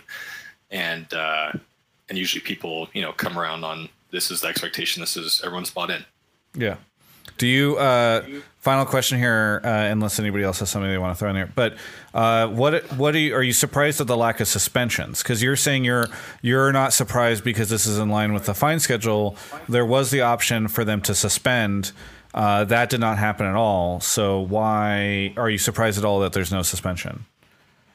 That's a good question. The implications of a suspension are absolutely massive, both from a competitive integrity perspective and a viewership perspective. Like, I'm not sure who wins in a situation in which someone is suspended like that. I guess like integrity, and maybe the losers would be account sellers or whatever. I don't know what happened, but yeah, I think no one really wins. So I'm not surprised heading into Worlds that something like this happened. Or rather didn't happen, because I do think it makes for a better tournament for this person to be in. Yeah, I feel like the future of the game and the competitive scene wins, because I'm afraid now that they've set a light precedent, as you've stated, and this is not an effective deterrent. And if we see the same thing happen next year, nobody's at risk of any suspensions. Nobody's at risk of any serious fines unless the fine schedule changes. Yeah. And there's no reason for this behavior to change, because if somebody gets suspended next year, they'd say, what the fuck? Last year, you had 12 of these cases. None of them got suspended. And by the logs, or by the information they were willing to release, it seems like a lot of this was really bad, especially in Uzi's case, where it was not only toxicity, but account sharing, and done in a in a malicious state, where previously that has received some really, really harsh penalties, and Riot has come down really hard on people. Mm-hmm. So now, next year, what happens? I think that's a solution when there's a systematic problem versus a one-off case. Like if it went in and Riot was there's actually 30 players who have botted accounts or whatever. This is a problem that is really bad. If that starts to become a systematic problem, I think you start to have to really crack down. And so I think to address the point, if you're right, I think what you do is you do this one time. If it becomes really bad, then you make an ultimatum and you say, hey, from here going forward, because this is such a key issue, we're going to be doing permanent suspensions or long-term suspensions. I think that you give people a chance, and then you drop the super deterrent, and that allows you to maintain top players, or just players in the league in general, with good expectations around what the implications are, while also being able to deter this type of behavior going forward. But it's super complex because you don't want to ban out your whole league, or you don't want to ban anyone, honestly, because it's bad for everybody. These people that get 2-year bans, 1-year ban, effectively can ruin their whole career. I mean, it's a bit of you get to have your cake and eat it too, I think.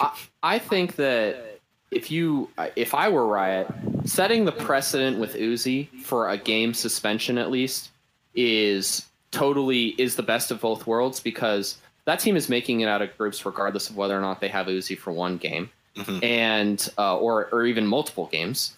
You say to people, hey, you do this, we will suspend you for games. And we've set a precedent for being able to suspend you for games. Mm-hmm. Whereas now, like this comes off so light to me. Like I think that 12 is like, I know that it's one time window, but 12 instances speaks to me of a systematic problem. When you have this elongated time period that nobody's getting checked on, nobody's getting checked in on. Or is this, this is including the behavioral stuff that you're discussing? Yeah. Okay, cool. Yeah. Yeah. Well, so one of the things, and we should wrap this up too because we got 5 more callers to go. But okay, so cool. I'll jump off. I'll just say one last thing. I don't disagree with you, Kelby. Like a one game potentially could have been an option to set set a precedent, but also satisfy other goals. But I would say that is a very different perspective than like a 2-year ban, which we had seen, a few years ago. Right. And I think. So anyway, just to address that, it is very, very different perspective on how you should approach these things. Yeah. Anyway, I'll jump off. You guys got a bunch of callers. Foxtrot, what's up, dude? Nice to talk with you. Catch you later. Hey, buddy. How's it going? See you, Nick. See you guys. Thanks for coming in, dude. Okay, cool. Moving on. Thanks to Nick for the last minute. By the way, everyone, it's late. Nick's tired. Give him he came in last minute, so thanks, Nick, for doing that, and everybody be nice to him. All right, moving on to the next caller. I got a couple shout outs. Boba Cola gifted a sub to Nice Try Ian and Alir. Twisted Truth subbed Fool on a Hill for 3 months. 11 Tate gifted a sub to Foxdrop. Congratulations, Foxdrop, on your sub. It's the best gift somebody can give. Nice, Think about that going into the holiday season. That's a great thing. Tehezen, Tunked, Tesset, 8080, Penguin Coach Missley, and Luna Bumblebee Tuna with 9 whole months. Thank you, Luna Bumblebee Tuna. We got our next caller on the show, an Arbiter. Where are you calling from? I'm calling from Mason, Michigan, just south of Lansing. Mason, Michigan. Very good. What do you want to talk about on the show tonight? I want to talk about NA's chances and why 100 Thieves has the best chance for NA to get out of groups. Oh my fuck! All right, let's go, dude. We're doing this call now. All right, no. Yes. A few days ago, I would have said this is the spiciest topic, but okay. Looking into the meta, I'm keeping an open mind, just so you know. How it has evolved at Worlds, it's very much a top lane jungle-centric meta. Whereas in the NA playoffs, it was very much around the bot lane mid jungle synergy. Sunday is, in my opinion, sorry, it's very late right here. No, go for it. It's just okay. Don't worry. Fine. I'm letting. Kelby's putting a lot of pressure on you. Don't worry. You're good. Just so someday you were saying someday. Of the top laners NA has at Worlds, someday has the highest chance to pop off and carry. Okay, I agree with that. And it can, and while not the best jungler NA can have, has an easy win condition with camping for Sunday. I do think Fnatic is a lock for number 1 in that group, and I think people are underplaying the Shy's injury. Very good. Twitch chat, be nice. Foxtrot, before I let Kelby go crazy on this, you didn't talk too much in the last couple of calls, so why don't we let you? What do you think is an outsider? I feel like, okay, so for 100 Thieves to get out of that group, either Fnatic or IG have to chip the bed, and only one of them has to, you only have to finish top 2, right? You don't have to finish top 1. But if Mr. Caller from Michigan here says that Fnatic's a lock for top 1, that means IG is going to fall out, right? Yeah, go ahead. Sorry, go on. I think the Shy's recent wrist injury is going to play a lot into his ability to keep up with the other top laners. I think that's a way that Soaz can, at very least, keep that stable enough for Reckless to potentially catch up with what I would call IG's incredibly question mark heavy bot lane. And I do think that Caps can go toe to toe with Rookie, even though I do think Rookie overall is a better mid laner. I think that Broxa is a better jungler. How do you feel about Ryu going up against Rookie? I like Ryu's chances against Rookie better than I like Impact's odds against EDG. Okay, but that's not the question that I'm asking. Well, he's saying the no. question But I'm asking. He's saying Hunter. I mean, it's fair for him to say that, right? Because his argument is Hunter T's the best chance, right? Yeah. Okay, yeah, okay. No, yeah, all right. That's fine, except that. Oh man, I just I also disagree with that because Ray is mostly on tank duty, which is exactly what Impact wants to play. Yeah, but Impact has a lot of his stuff about neutralizing the top lane. Especially with how Cloud9 reacted to the meta. Well, I'm saying the Lissandra pick was a good pick, but I'm not entirely sure that Cloud9 had a good read on the meta, and they're in Group B, so they're completely fucked. So, sorry. no, that's fine. Impact has built his thing about neutralizing top lane, preventing teams from getting advantage. I don't see it happening against KT. I think KT is a solidly put together team. And while EDG has some question marks, TL's game plan is to win in double lift bucket, and from what I've seen of Worlds so far in the current meta, I'm not impressed with the condition that ADC is in. Kai'Sa has a pretty insane win rate. See if people give that to him. Is Peter a good Kai'Sa player? Not really. Is it true though? He got the first ever penta on Kai'Sa. Is it true though that being sarcastic? I think you banned Kai'Sa and I double. Yeah, 100%. Yeah, I agree. Is it true that, by the way, is it true that World's meta is straying towards the top lane? It's weird because the two strongest picks in the meta, I would argue, outside maybe Kai'Sa, are Aatrox and Urgot. And in play-ins, we saw those left up all the fucking time, and that's somewhat of a skill matchup. And so, people have different opinions on which one it's slightly favored for, but either way, it can go either way. And people keep leaving it up, and then the better player absolutely butt blasts the worst player, and it feels like the top lane is deciding a ton of these games. But when you ban those two out, it actually becomes a really standard controlled game.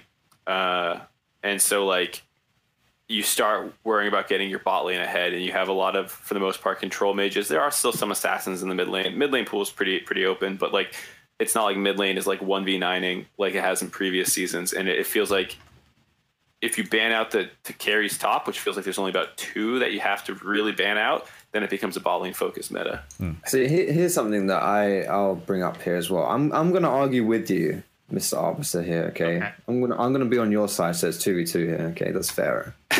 So I will say two points I want to make here. Firstly, World's meta always changes and adapts during the course of the tournament. We see that time and time again. I can't remember exactly what year it was in, but there was one year when Janna was just out of nowhere banned. Suddenly she's pick banned. I think it was season 4, maybe. I can't remember. Either way, it happens, right? We see this, and maybe we'll see something come up that is a third player here in that Urgot Aatrox top lane game, right? Maybe there will be something that comes up. Someone decides oh, I know, actually, Kled is ridiculously good into one of these guys, or some whatever. I'm changing it, but you know what I mean. Maybe something develops there that then changes the way that it goes. And 100 Thieves someday, and even Team Liquid Impact, those guys are really good. It's specifically Someday here. Okay, I'll focus on Someday as well, because if we're going to say that Shy's injury, his physical injury is a problem,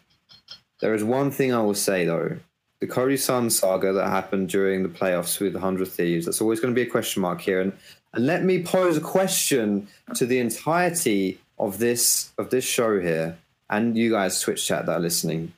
What do you think hurts more? A physical injury, an injured hand, or an injured heart? And my question is, Cody Sun, he's coming into the group stage. This might sound like I'm arguing against myself here, but that depends what region you're from. I'd say an NA broken heart. We've seen week 2 NA. Yeah, that's also true. Yeah. The other question is, can you sub out a broken heart? Because Duke is still on the roster and he's still good.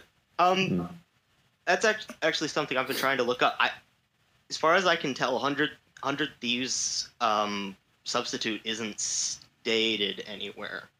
I'm checking Leaguepedia. It's Rikara, I'm pretty sure. He's in Korea boot camping for the most part. And I think like one of those Track the Pro things, I think I saw Rikara had more. I'm probably going to fuck this up, so I shouldn't just say it. But I thought I saw Rikara was playing more games or less games of solo queue or something. Yeah. Okay. Which would imply that he's in scrims. Right, but I think I don't remember if I'm getting this right, so no one put any stock in that. I can forget what I saw. So it is the 80 carry sub. All right. Yeah. So if Cody-san like falls off the deep end, I think you can put in Rikara. He didn't look completely awful in NA playoffs. That's high praise. Yeah. Beautiful stuff. Confident. In fairness, he went against Doublelift. So I don't know how much weak stock can be put into that. But big drop off, Doublelift to Reckless. Yeah. And Jackie Love. I'm not Jack. I think Jackie Love's 17. It was said earlier. I think nerves will play an issue. Whether it'll play enough of an issue for 100 Thieves to actually get out of groups will obviously be like to be seen. But I still think with Jackie Love having the potential for nerves, with the Shy having his injury, and in my opinion, you having that win condition that you can go through the top lane and play for late game, possibly with Cody-san in the bot lane, 100 Thieves has a better chance of getting out of the groups than TL. All right, I've let you guys go on for long enough about this. Let's bring this back to reality for just a quick moment, okay? So, like, if we are just going to generally look at this on its simplest terms, it sounds like we are comparing TL's odds against EDG versus 100T's odds against IG, right? I think that across, like, the group, most people would consider IG to be the stronger Chinese team right now than EDG, right? So Tia or 100T has to beat the tougher Chinese team. And then if we're comparing 100T to TL in their most recent performances, there's a fucking ocean between them, okay? Like, the matches that I watched, 100T play in playoffs and in the gauntlet, compared to, or sorry, not in the gauntlet, 100T play on playoffs versus like TL, they are so far apart. Like, TL completely smashed that region, and 100T didn't even like get there to face them. So, I could understand, like, if you're making the argument that the meta, like, you know, the meta is changing, and, you know, like, there's going to be these unique matchups and intricacies that make up this slight disparity where these guys are going to edge ahead. But that's not the case. The case is that 100T is batting from, like, so far behind. They have so much to make up that I don't think that there is the time or, like, skill on the team for them to gulf the ocean that needs to be crossed in order for them to beat the stronger Chinese team to get out of groups. I expect 100T to get smashed. I think 100T could end up last in their group. I was about to ask, Kelby, now that we know specifically who's in their group, and we've seen G-Rex play in play-ins, right? How confident are you in G-Rex versus 100 Thieves? I mean, oh God, I don't know. We'll see, but I don't think there's any chance that 100T makes it out. And as we discussed on previous shows, and as Foxdrop said earlier, I think it necessitates a Fnatic or IG collapse, which probably is more likely to be Fnatic. And then 100T needs to walk in. And the one thing that 100T has going for them, I will say, is that they are probably in a complete no fucks given state of mind, which is really helpful for Worlds. Like, you go out, you don't have a lot of pressure, a lot of expectations. Their entire previous, like, last Heist episode was like, woe is us, nobody expects us to do good, blah, blah, blah. We don't deserve Worlds. First off, I do think 100T does deserve Worlds. I don't think they are the third best team from the region, but they do deserve to go to Worlds. But they can go out and they can play their game probably without a lot of stress, and maybe get some momentum, catch people off guard. It's best of ones. I don't think it'll happen. And in terms of G-Rex, I saw the play-ins. I watched every game. The only play-in team I have any kind of confidence in to perform is EDG. Yeah, I feel the same for the most part. G-Rex looked good smashing what I would say is a lesser. When you're having a lesser skill matchup, you're either saying a bunch of the what we'd call wild card regions stepped up, or we're saying that these teams were not much better than them. What do you guys think? We need to wrap this up, but go for it. Yeah. Well, this is a larger question. Just go for it, and we'll give short answers. Sure. I'm curious to know, what do you think 100T's attitude for boot camping and preparation for this event has been? By the way, I think Chef YRD at Twitch chat says, "Man, this new intro for the heist is super good." I think that they're a team of veterans with a coach who has been to Worlds, a bunch of players who have been to Worlds. I expect them to have a very professional approach to preparing for Worlds. So you think they're motivated? I think if there's an NA coach that could get that team motivated, it would either be Kane or Prawley. And Prawley happens to be the coach of 100T. I've got a question. Is Prawley an NA coach or an EU coach? Ooh. He's an NA coach. Do you want him? He's a coach. Not really, but it's more like... I should rephrase. That wasn't the question I was asking. It's more like he got his feet wet in EU, right? So is Bjergsen an NA talent?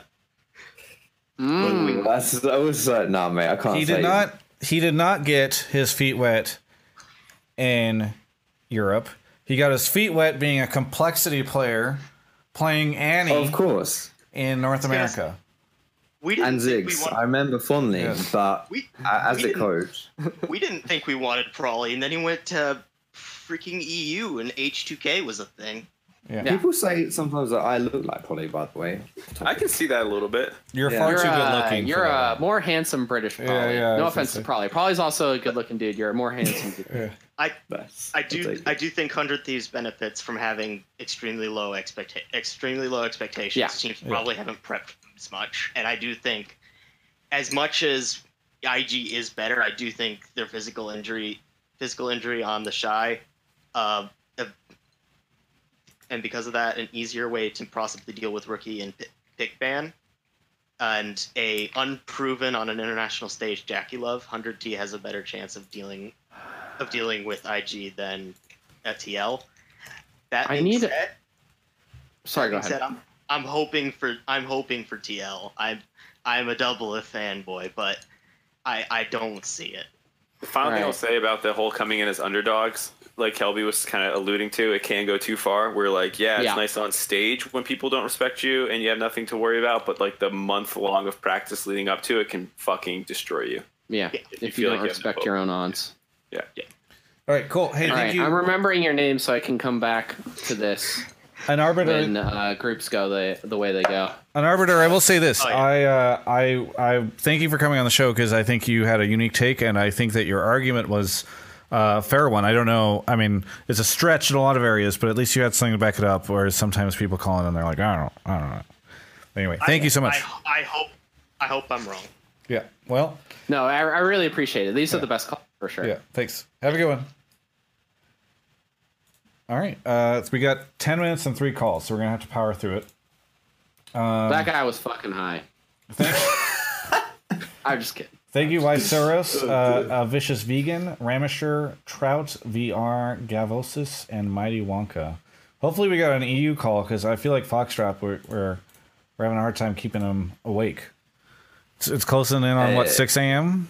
You got a long time to go until these games start.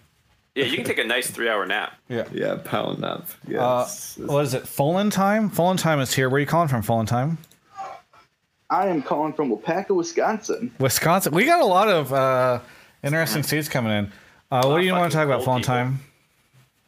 I want to talk about how G2 will get out of group stages thanks to Hargeman. All right, here we go. Basically because of the Heimerdinger ban. I love the back-to-back. We had 100T in the last one. Mark, you timed these well, and then G2 in this one. Before I let Foxdrop grab this one, Foxdrop, can you help with the pronunciation of Hjarnan or Hjarjanen? Oh. I'm not sure. It's. I mean, honestly, if you look at his birth certificate, it's probably written Hjarjanen, but I don't think. I think his mother, when he tucks him into bed at night, "Good night, sweet Hjarjanen." It doesn't sound right, So yeah, I think it's Hjarnan. Yeah. All right. It's tough to say for sure. Wait, did the caller? Did you say Hjarjanen? I said Hjarjanen. Oh Jesus! I didn't. That went straight over my head, and I was like, this must be a Wisconsin one. I've had like 3 beers at the moment, so I'm all good. Nice. Let's go. People should always drink while watching the show. I feel Hjarjanen's Heimerdinger is definitely an asset for that team. Anytime you get a free ban, that's always something.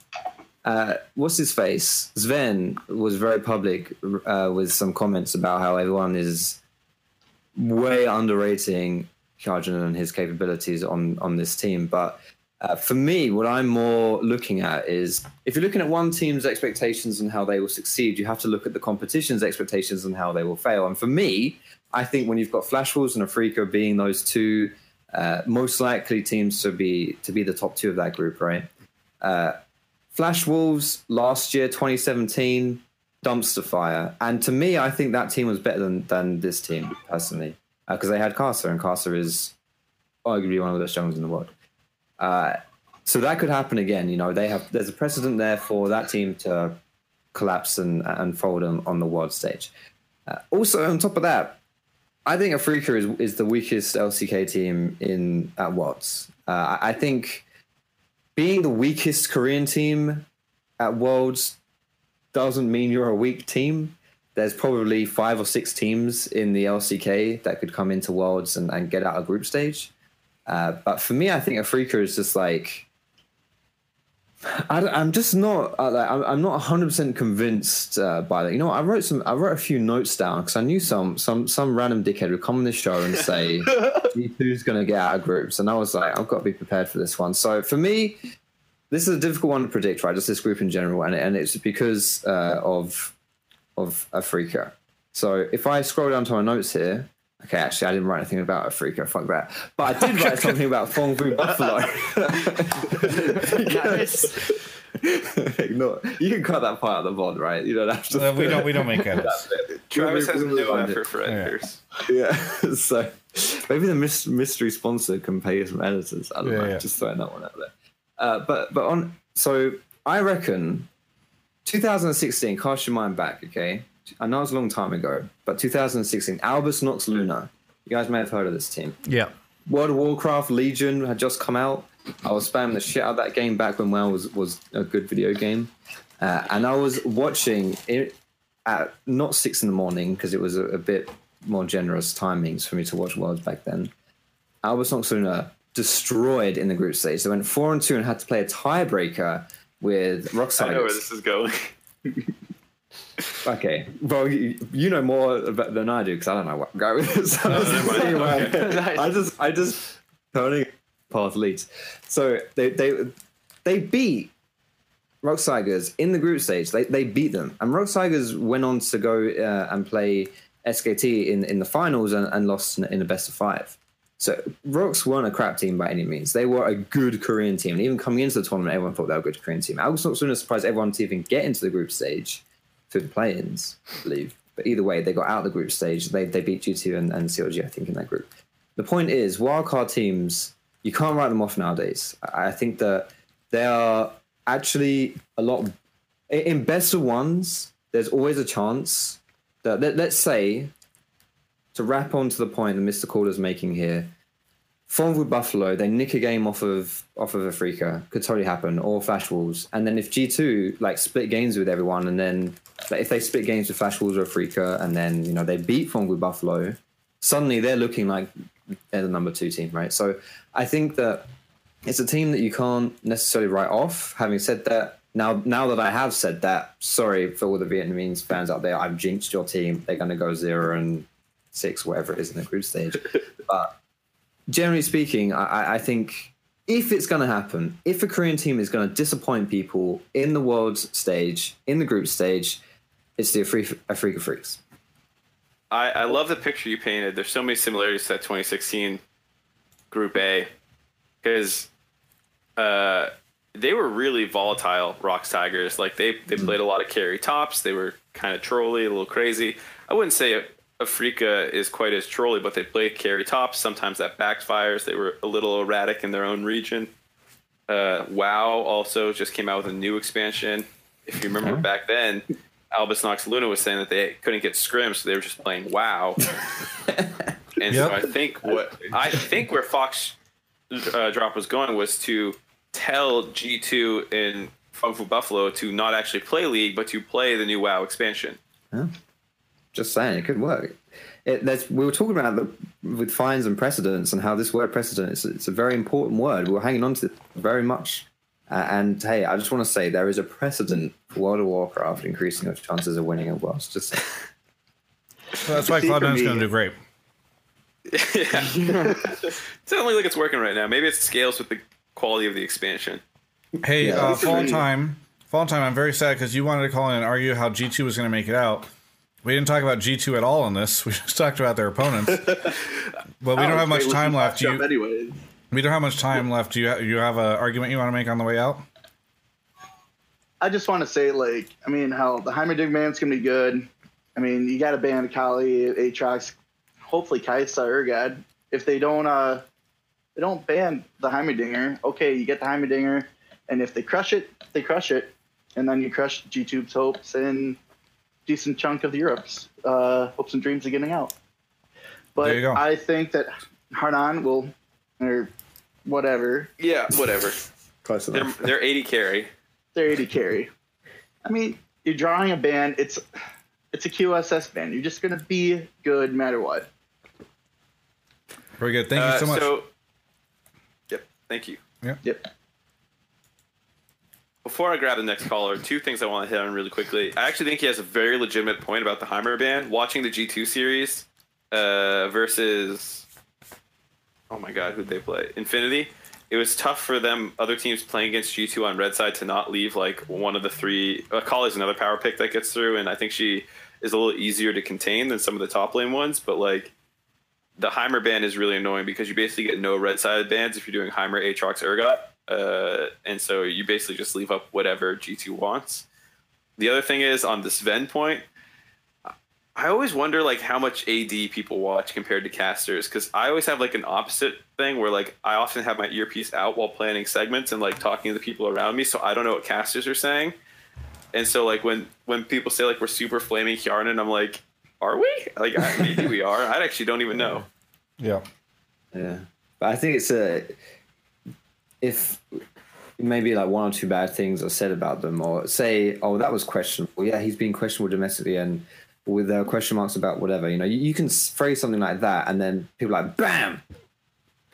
Yeah, well, Mark said Hjarnan's a piece of shit. Mark said Hjarnan's go kill himself. Mark said Hjarnan is a competitive bet, whatever, and people just, it explodes, it blows up, and then that's what people. So I think Sven is most likely reacting to people's reactions to what they are interpreting from the broadcast, which might not necessarily be, as accurate. Yeah, and to be fair, like Hjarnan in some sense is someone that gets over talked about relative to his position in a play-in format, because a lot of times what as the broadcast team we're trying to do is talk about like how could this team lose to teams that are probably worse than them, and a lot of the times that leads to like a spotlight on like the team's air quotes worst player. I think a lot of people would say Hjarnan is probably the weakest player on G2, not like he's necessarily bad, but like up against Zeitnot, who's supposed to be the best player from Supermassive, now we see a potential mismatch and and suddenly like it sounds like we're trying to pin the blame on him. But if you actually watch the segments, we said we were way more disappointed in like Jankos and Perks for not carrying or anything like that. Well, let's move on to the next caller because we've got two more to go. Two more. A couple shout outs really quickly. Thank you to Mighty Wonka, Chef Boyardee 422, and Event Nexus for 8 months, and Ramashir for the 100 bits. Should be coming in. How are you holding up, Foxtrot? You getting tired? Good. No, I'm good. I was struggling during the fine segment because I didn't have anything to say. Yeah. And that went on for a while. I mean, and that was just Nick Kelby versus Nick Allen. Should have temporarily rebranded. Is it like Sports and Chill is back? King Titan is on the show. King Titan, where are you calling from? I'm calling from Atlanta, Georgia. Atlanta, Georgia. And thank you for being a Twitch sub. What do you want to talk about on the show tonight? I just want to talk about how I don't think Korea has like a free win for Worlds this year. Like how the first guy was talking about how he was reminding everyone that Korea was just going to win. I don't think that's really the case. How come? Well, firstly, like I'm looking at the groups and I don't think Korea is just like gonna stomp all their groups, like especially Group B. I think Gen G can lose against RNG like without too much effort. And I think if Cloud9 aren't shit and Jensen isn't kind of trolling, he can actually like do something against that team. And so that brings up a world where Korea doesn't even have a team coming out of Group B. And then Group A and C, I think. Sorry, I hate to interrupt. I never interrupt callers, but you just insinuated the potential of Cloud9, who almost didn't make it out of play-ins, beating Gen G and getting second place in their group. Is that? Yeah, because okay. I think. No, sorry. Continue. No, I gotta answer that one because. Yeah, no, go for it. I think literally the only reason why they were at that point was because they were just playing really, really bad, and it's like. From what I see from these players, they were playing bad. Let him stop, Kelby. Let him finish. Kelby, you interrupt. This man just said he doesn't interrupt. This is a good one. Sorry, continue. Yeah, so I said they're playing really bad, and from like what I've seen that these players can do, if they're actually playing on form and if they're playing well, I think they can actually take those games away from Gen G, which would mean there's a possibility they don't make it out of that group. Okay. And then for Group C, like I just really want Team Liquid to win. I mean, they look really strong. KT Roadster is that's a tough one to beat, but again, I think for KT Roadster and Afrika Freaks, they're really strong teams, but I think it is possible for the other teams in those groups to take the games off of them. And if it's a possibility for them to lose games, obviously it's a possibility that they don't even get out of groups. I mean, it's definitely possible. it's technically not impossible. Can I ask follow-up questions? Yeah. So which Korean team do you feel like has the easiest path out? Or the most realistic path? The easiest.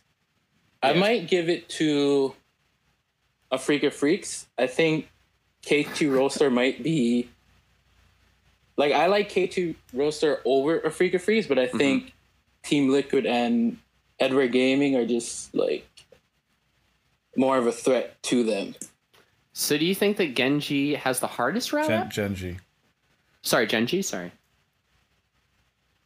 Honestly, yes, it is hard just because I think RNG, like I said, is a good team that can take the games off them. And I think Cloud9 at their peak, like at their best performance, can do that as well.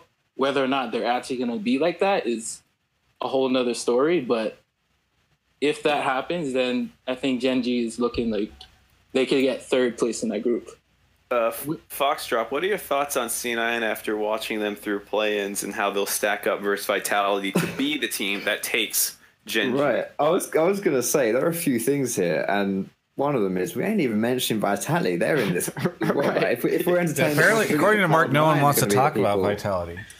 Yeah, I know. What's up with that? But I mean, I think Vitality took games off Fnatic even late on into the season when Fnatic were. Like, really solidify themselves as like really bloody good team, right?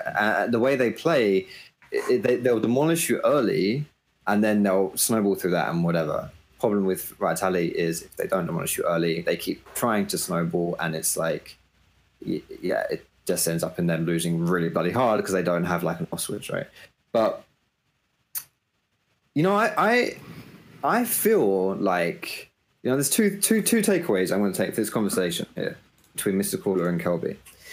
The honourable gentleman sitting to my left. I think that, Kelby, the way you say route is funny. You said route, which is, I find that interesting because us English people say route, not route. All right, but if you think about it, phonetically, it should be route, shouldn't it? I mean, it's spelled route, but we're running out of time on this episode, so I don't okay, sorry. But the more important thing is, Mr. Caller, I 100% agree with you that the Koreans are not guaranteed anything, and they're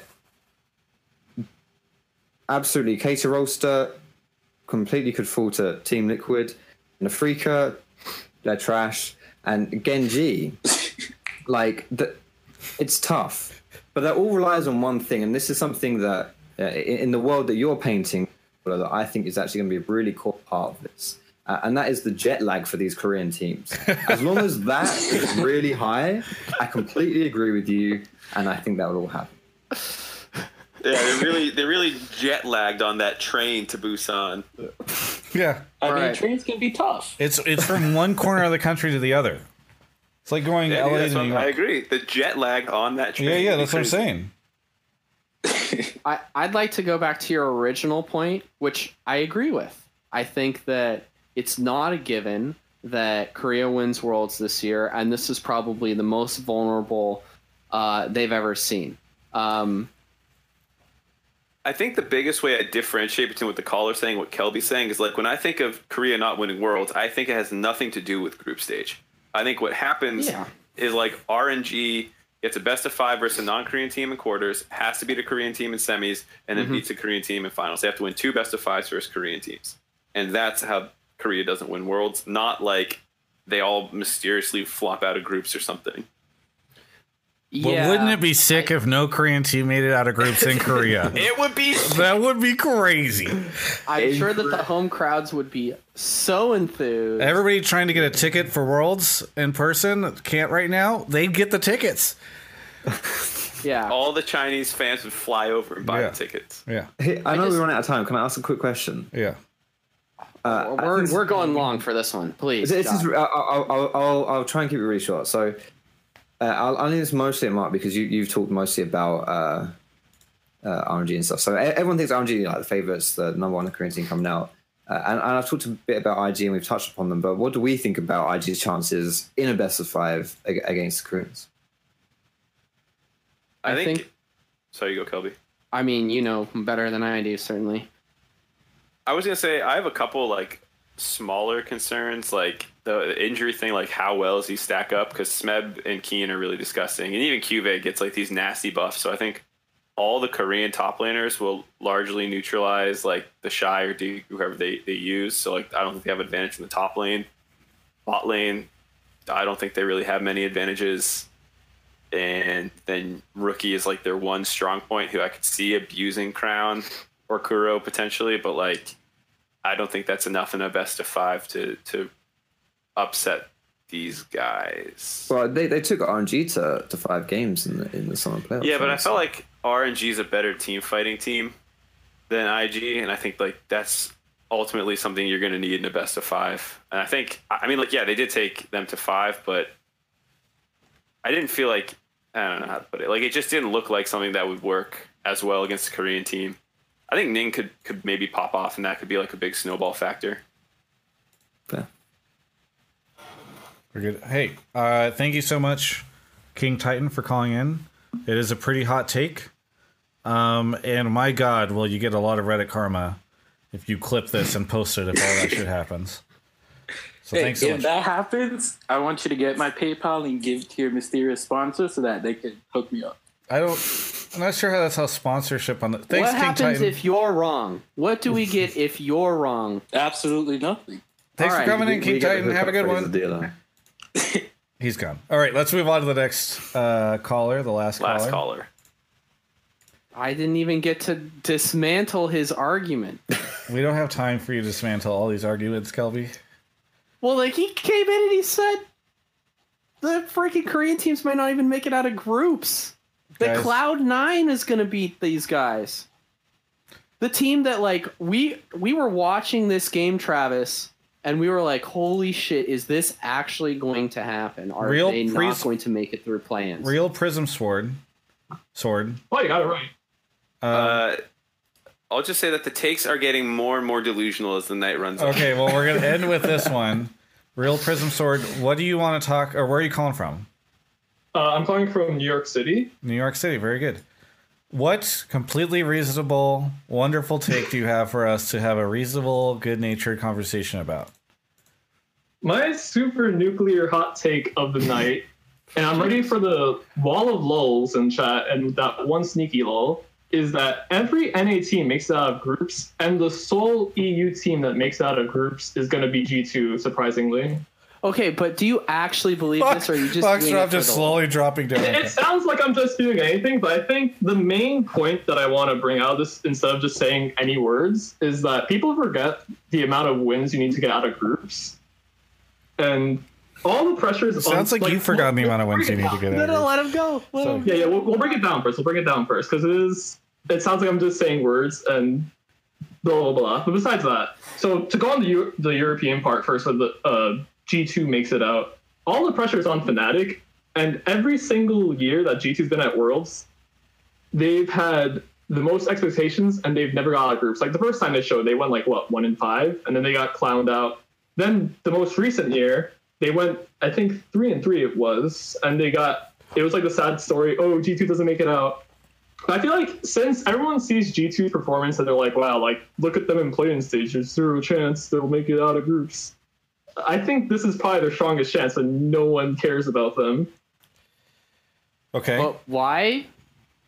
You didn't say why, you just said I feel, with nothing behind it. Well, strategic-wise, instead of just talking about feeling and storylines, strategic-wise, G2 does have the Heimerdinger ban, strategy where teams are kind of forced to go against it if they don't have strategies prepared against it. And I feel like that's probably G2's strongest chance. Okay. The Heimerdinger ban will get them out. NA pick. Yeah, well, I think what's amazing is the only reason G2 gets out of their group is because there's no NA team in their group. I think that's the real takeaway. Yeah, holy shit. Yeah, NA secret super region. But anyways, on to the NA takes. And we'll start off with Team Liquid, since that's kind of like the poster boy child of NA right now. Sure. And they are by far the strongest NA team, even though I'm a Cloud9 fan myself. Go for it. Yeah.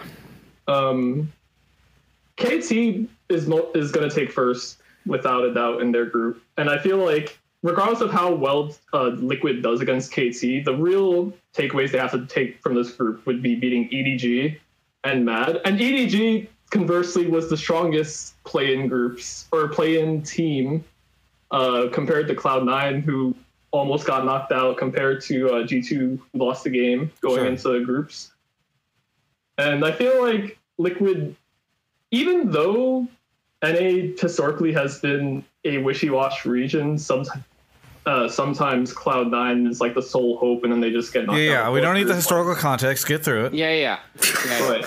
But Team Liquid proved themselves, originally in NA, that no NA team has, standard play even close to them. They are the set play team of NA, so to say. So I feel like, even though they had the hardest Korean team, in my opinion, in KT Rollsters, I feel like the two teams they have to beat to secure second seed is against EDG and MAD. I feel like they can most likely get wins against them. Okay. Now, how do you think that both 100T and Cloud9 are going to make it out of their groups? 100 Thieves and Cloud9 are probably going to be the least convincing NA team. Because people do forget you could get through groups with only 3 wins. And then you'd have to go through tiebreakers and whatnot. I'm not saying 100 Thieves is going to go 0-3 in the first rotation of play, and then they'll make the miraculous 4-win run to get to groups. But I feel like they'll probably get one wishy-washy win against G-Rex of all people. And then week 2 they'll step it up, and then seed 1 from Group D will be Invictus, and then in a dramatic tiebreaker fashion against Fnatic, they'll get the win they need to force a tiebreaker, and then in the tiebreaker they'll just barely scrape by. They'll probably be the weakest team in quarterfinals going into it. So you're back on the feel thing. You feel this way, but why do you feel this way? Most people, like, with every single caller that's talking in tonight about 100 Thieves, there's just the zero faith and zero pressure. Like, they have the... Yeah, they watch their games. Yeah, no pressure in their games. And Cody Sun has lots of proof for himself. Remember when he handed Fnatic that win last season when he Tristana ulted them in? I feel like he obviously... Not feel... He wants to get that redemption story. He wants to work hard with Hapermoo to turn the tide of NA LoL. And they'll probably just scrape by with the 3 wins and then force a tiebreaker. Because Cody's son wants to rewrite his narrative, it's going to carry 100T through their group with some wishy-washy wins. Okay, cool. Now how about Cloud9? What is the Cloud9 narrative? What is the internal struggle that's going to push them past the opponents in their group? Coach Reaper's belt is pretty strong, and I feel like... also, not as strong as I Love Oob's belt, by the way. That guy is savage. Yeah.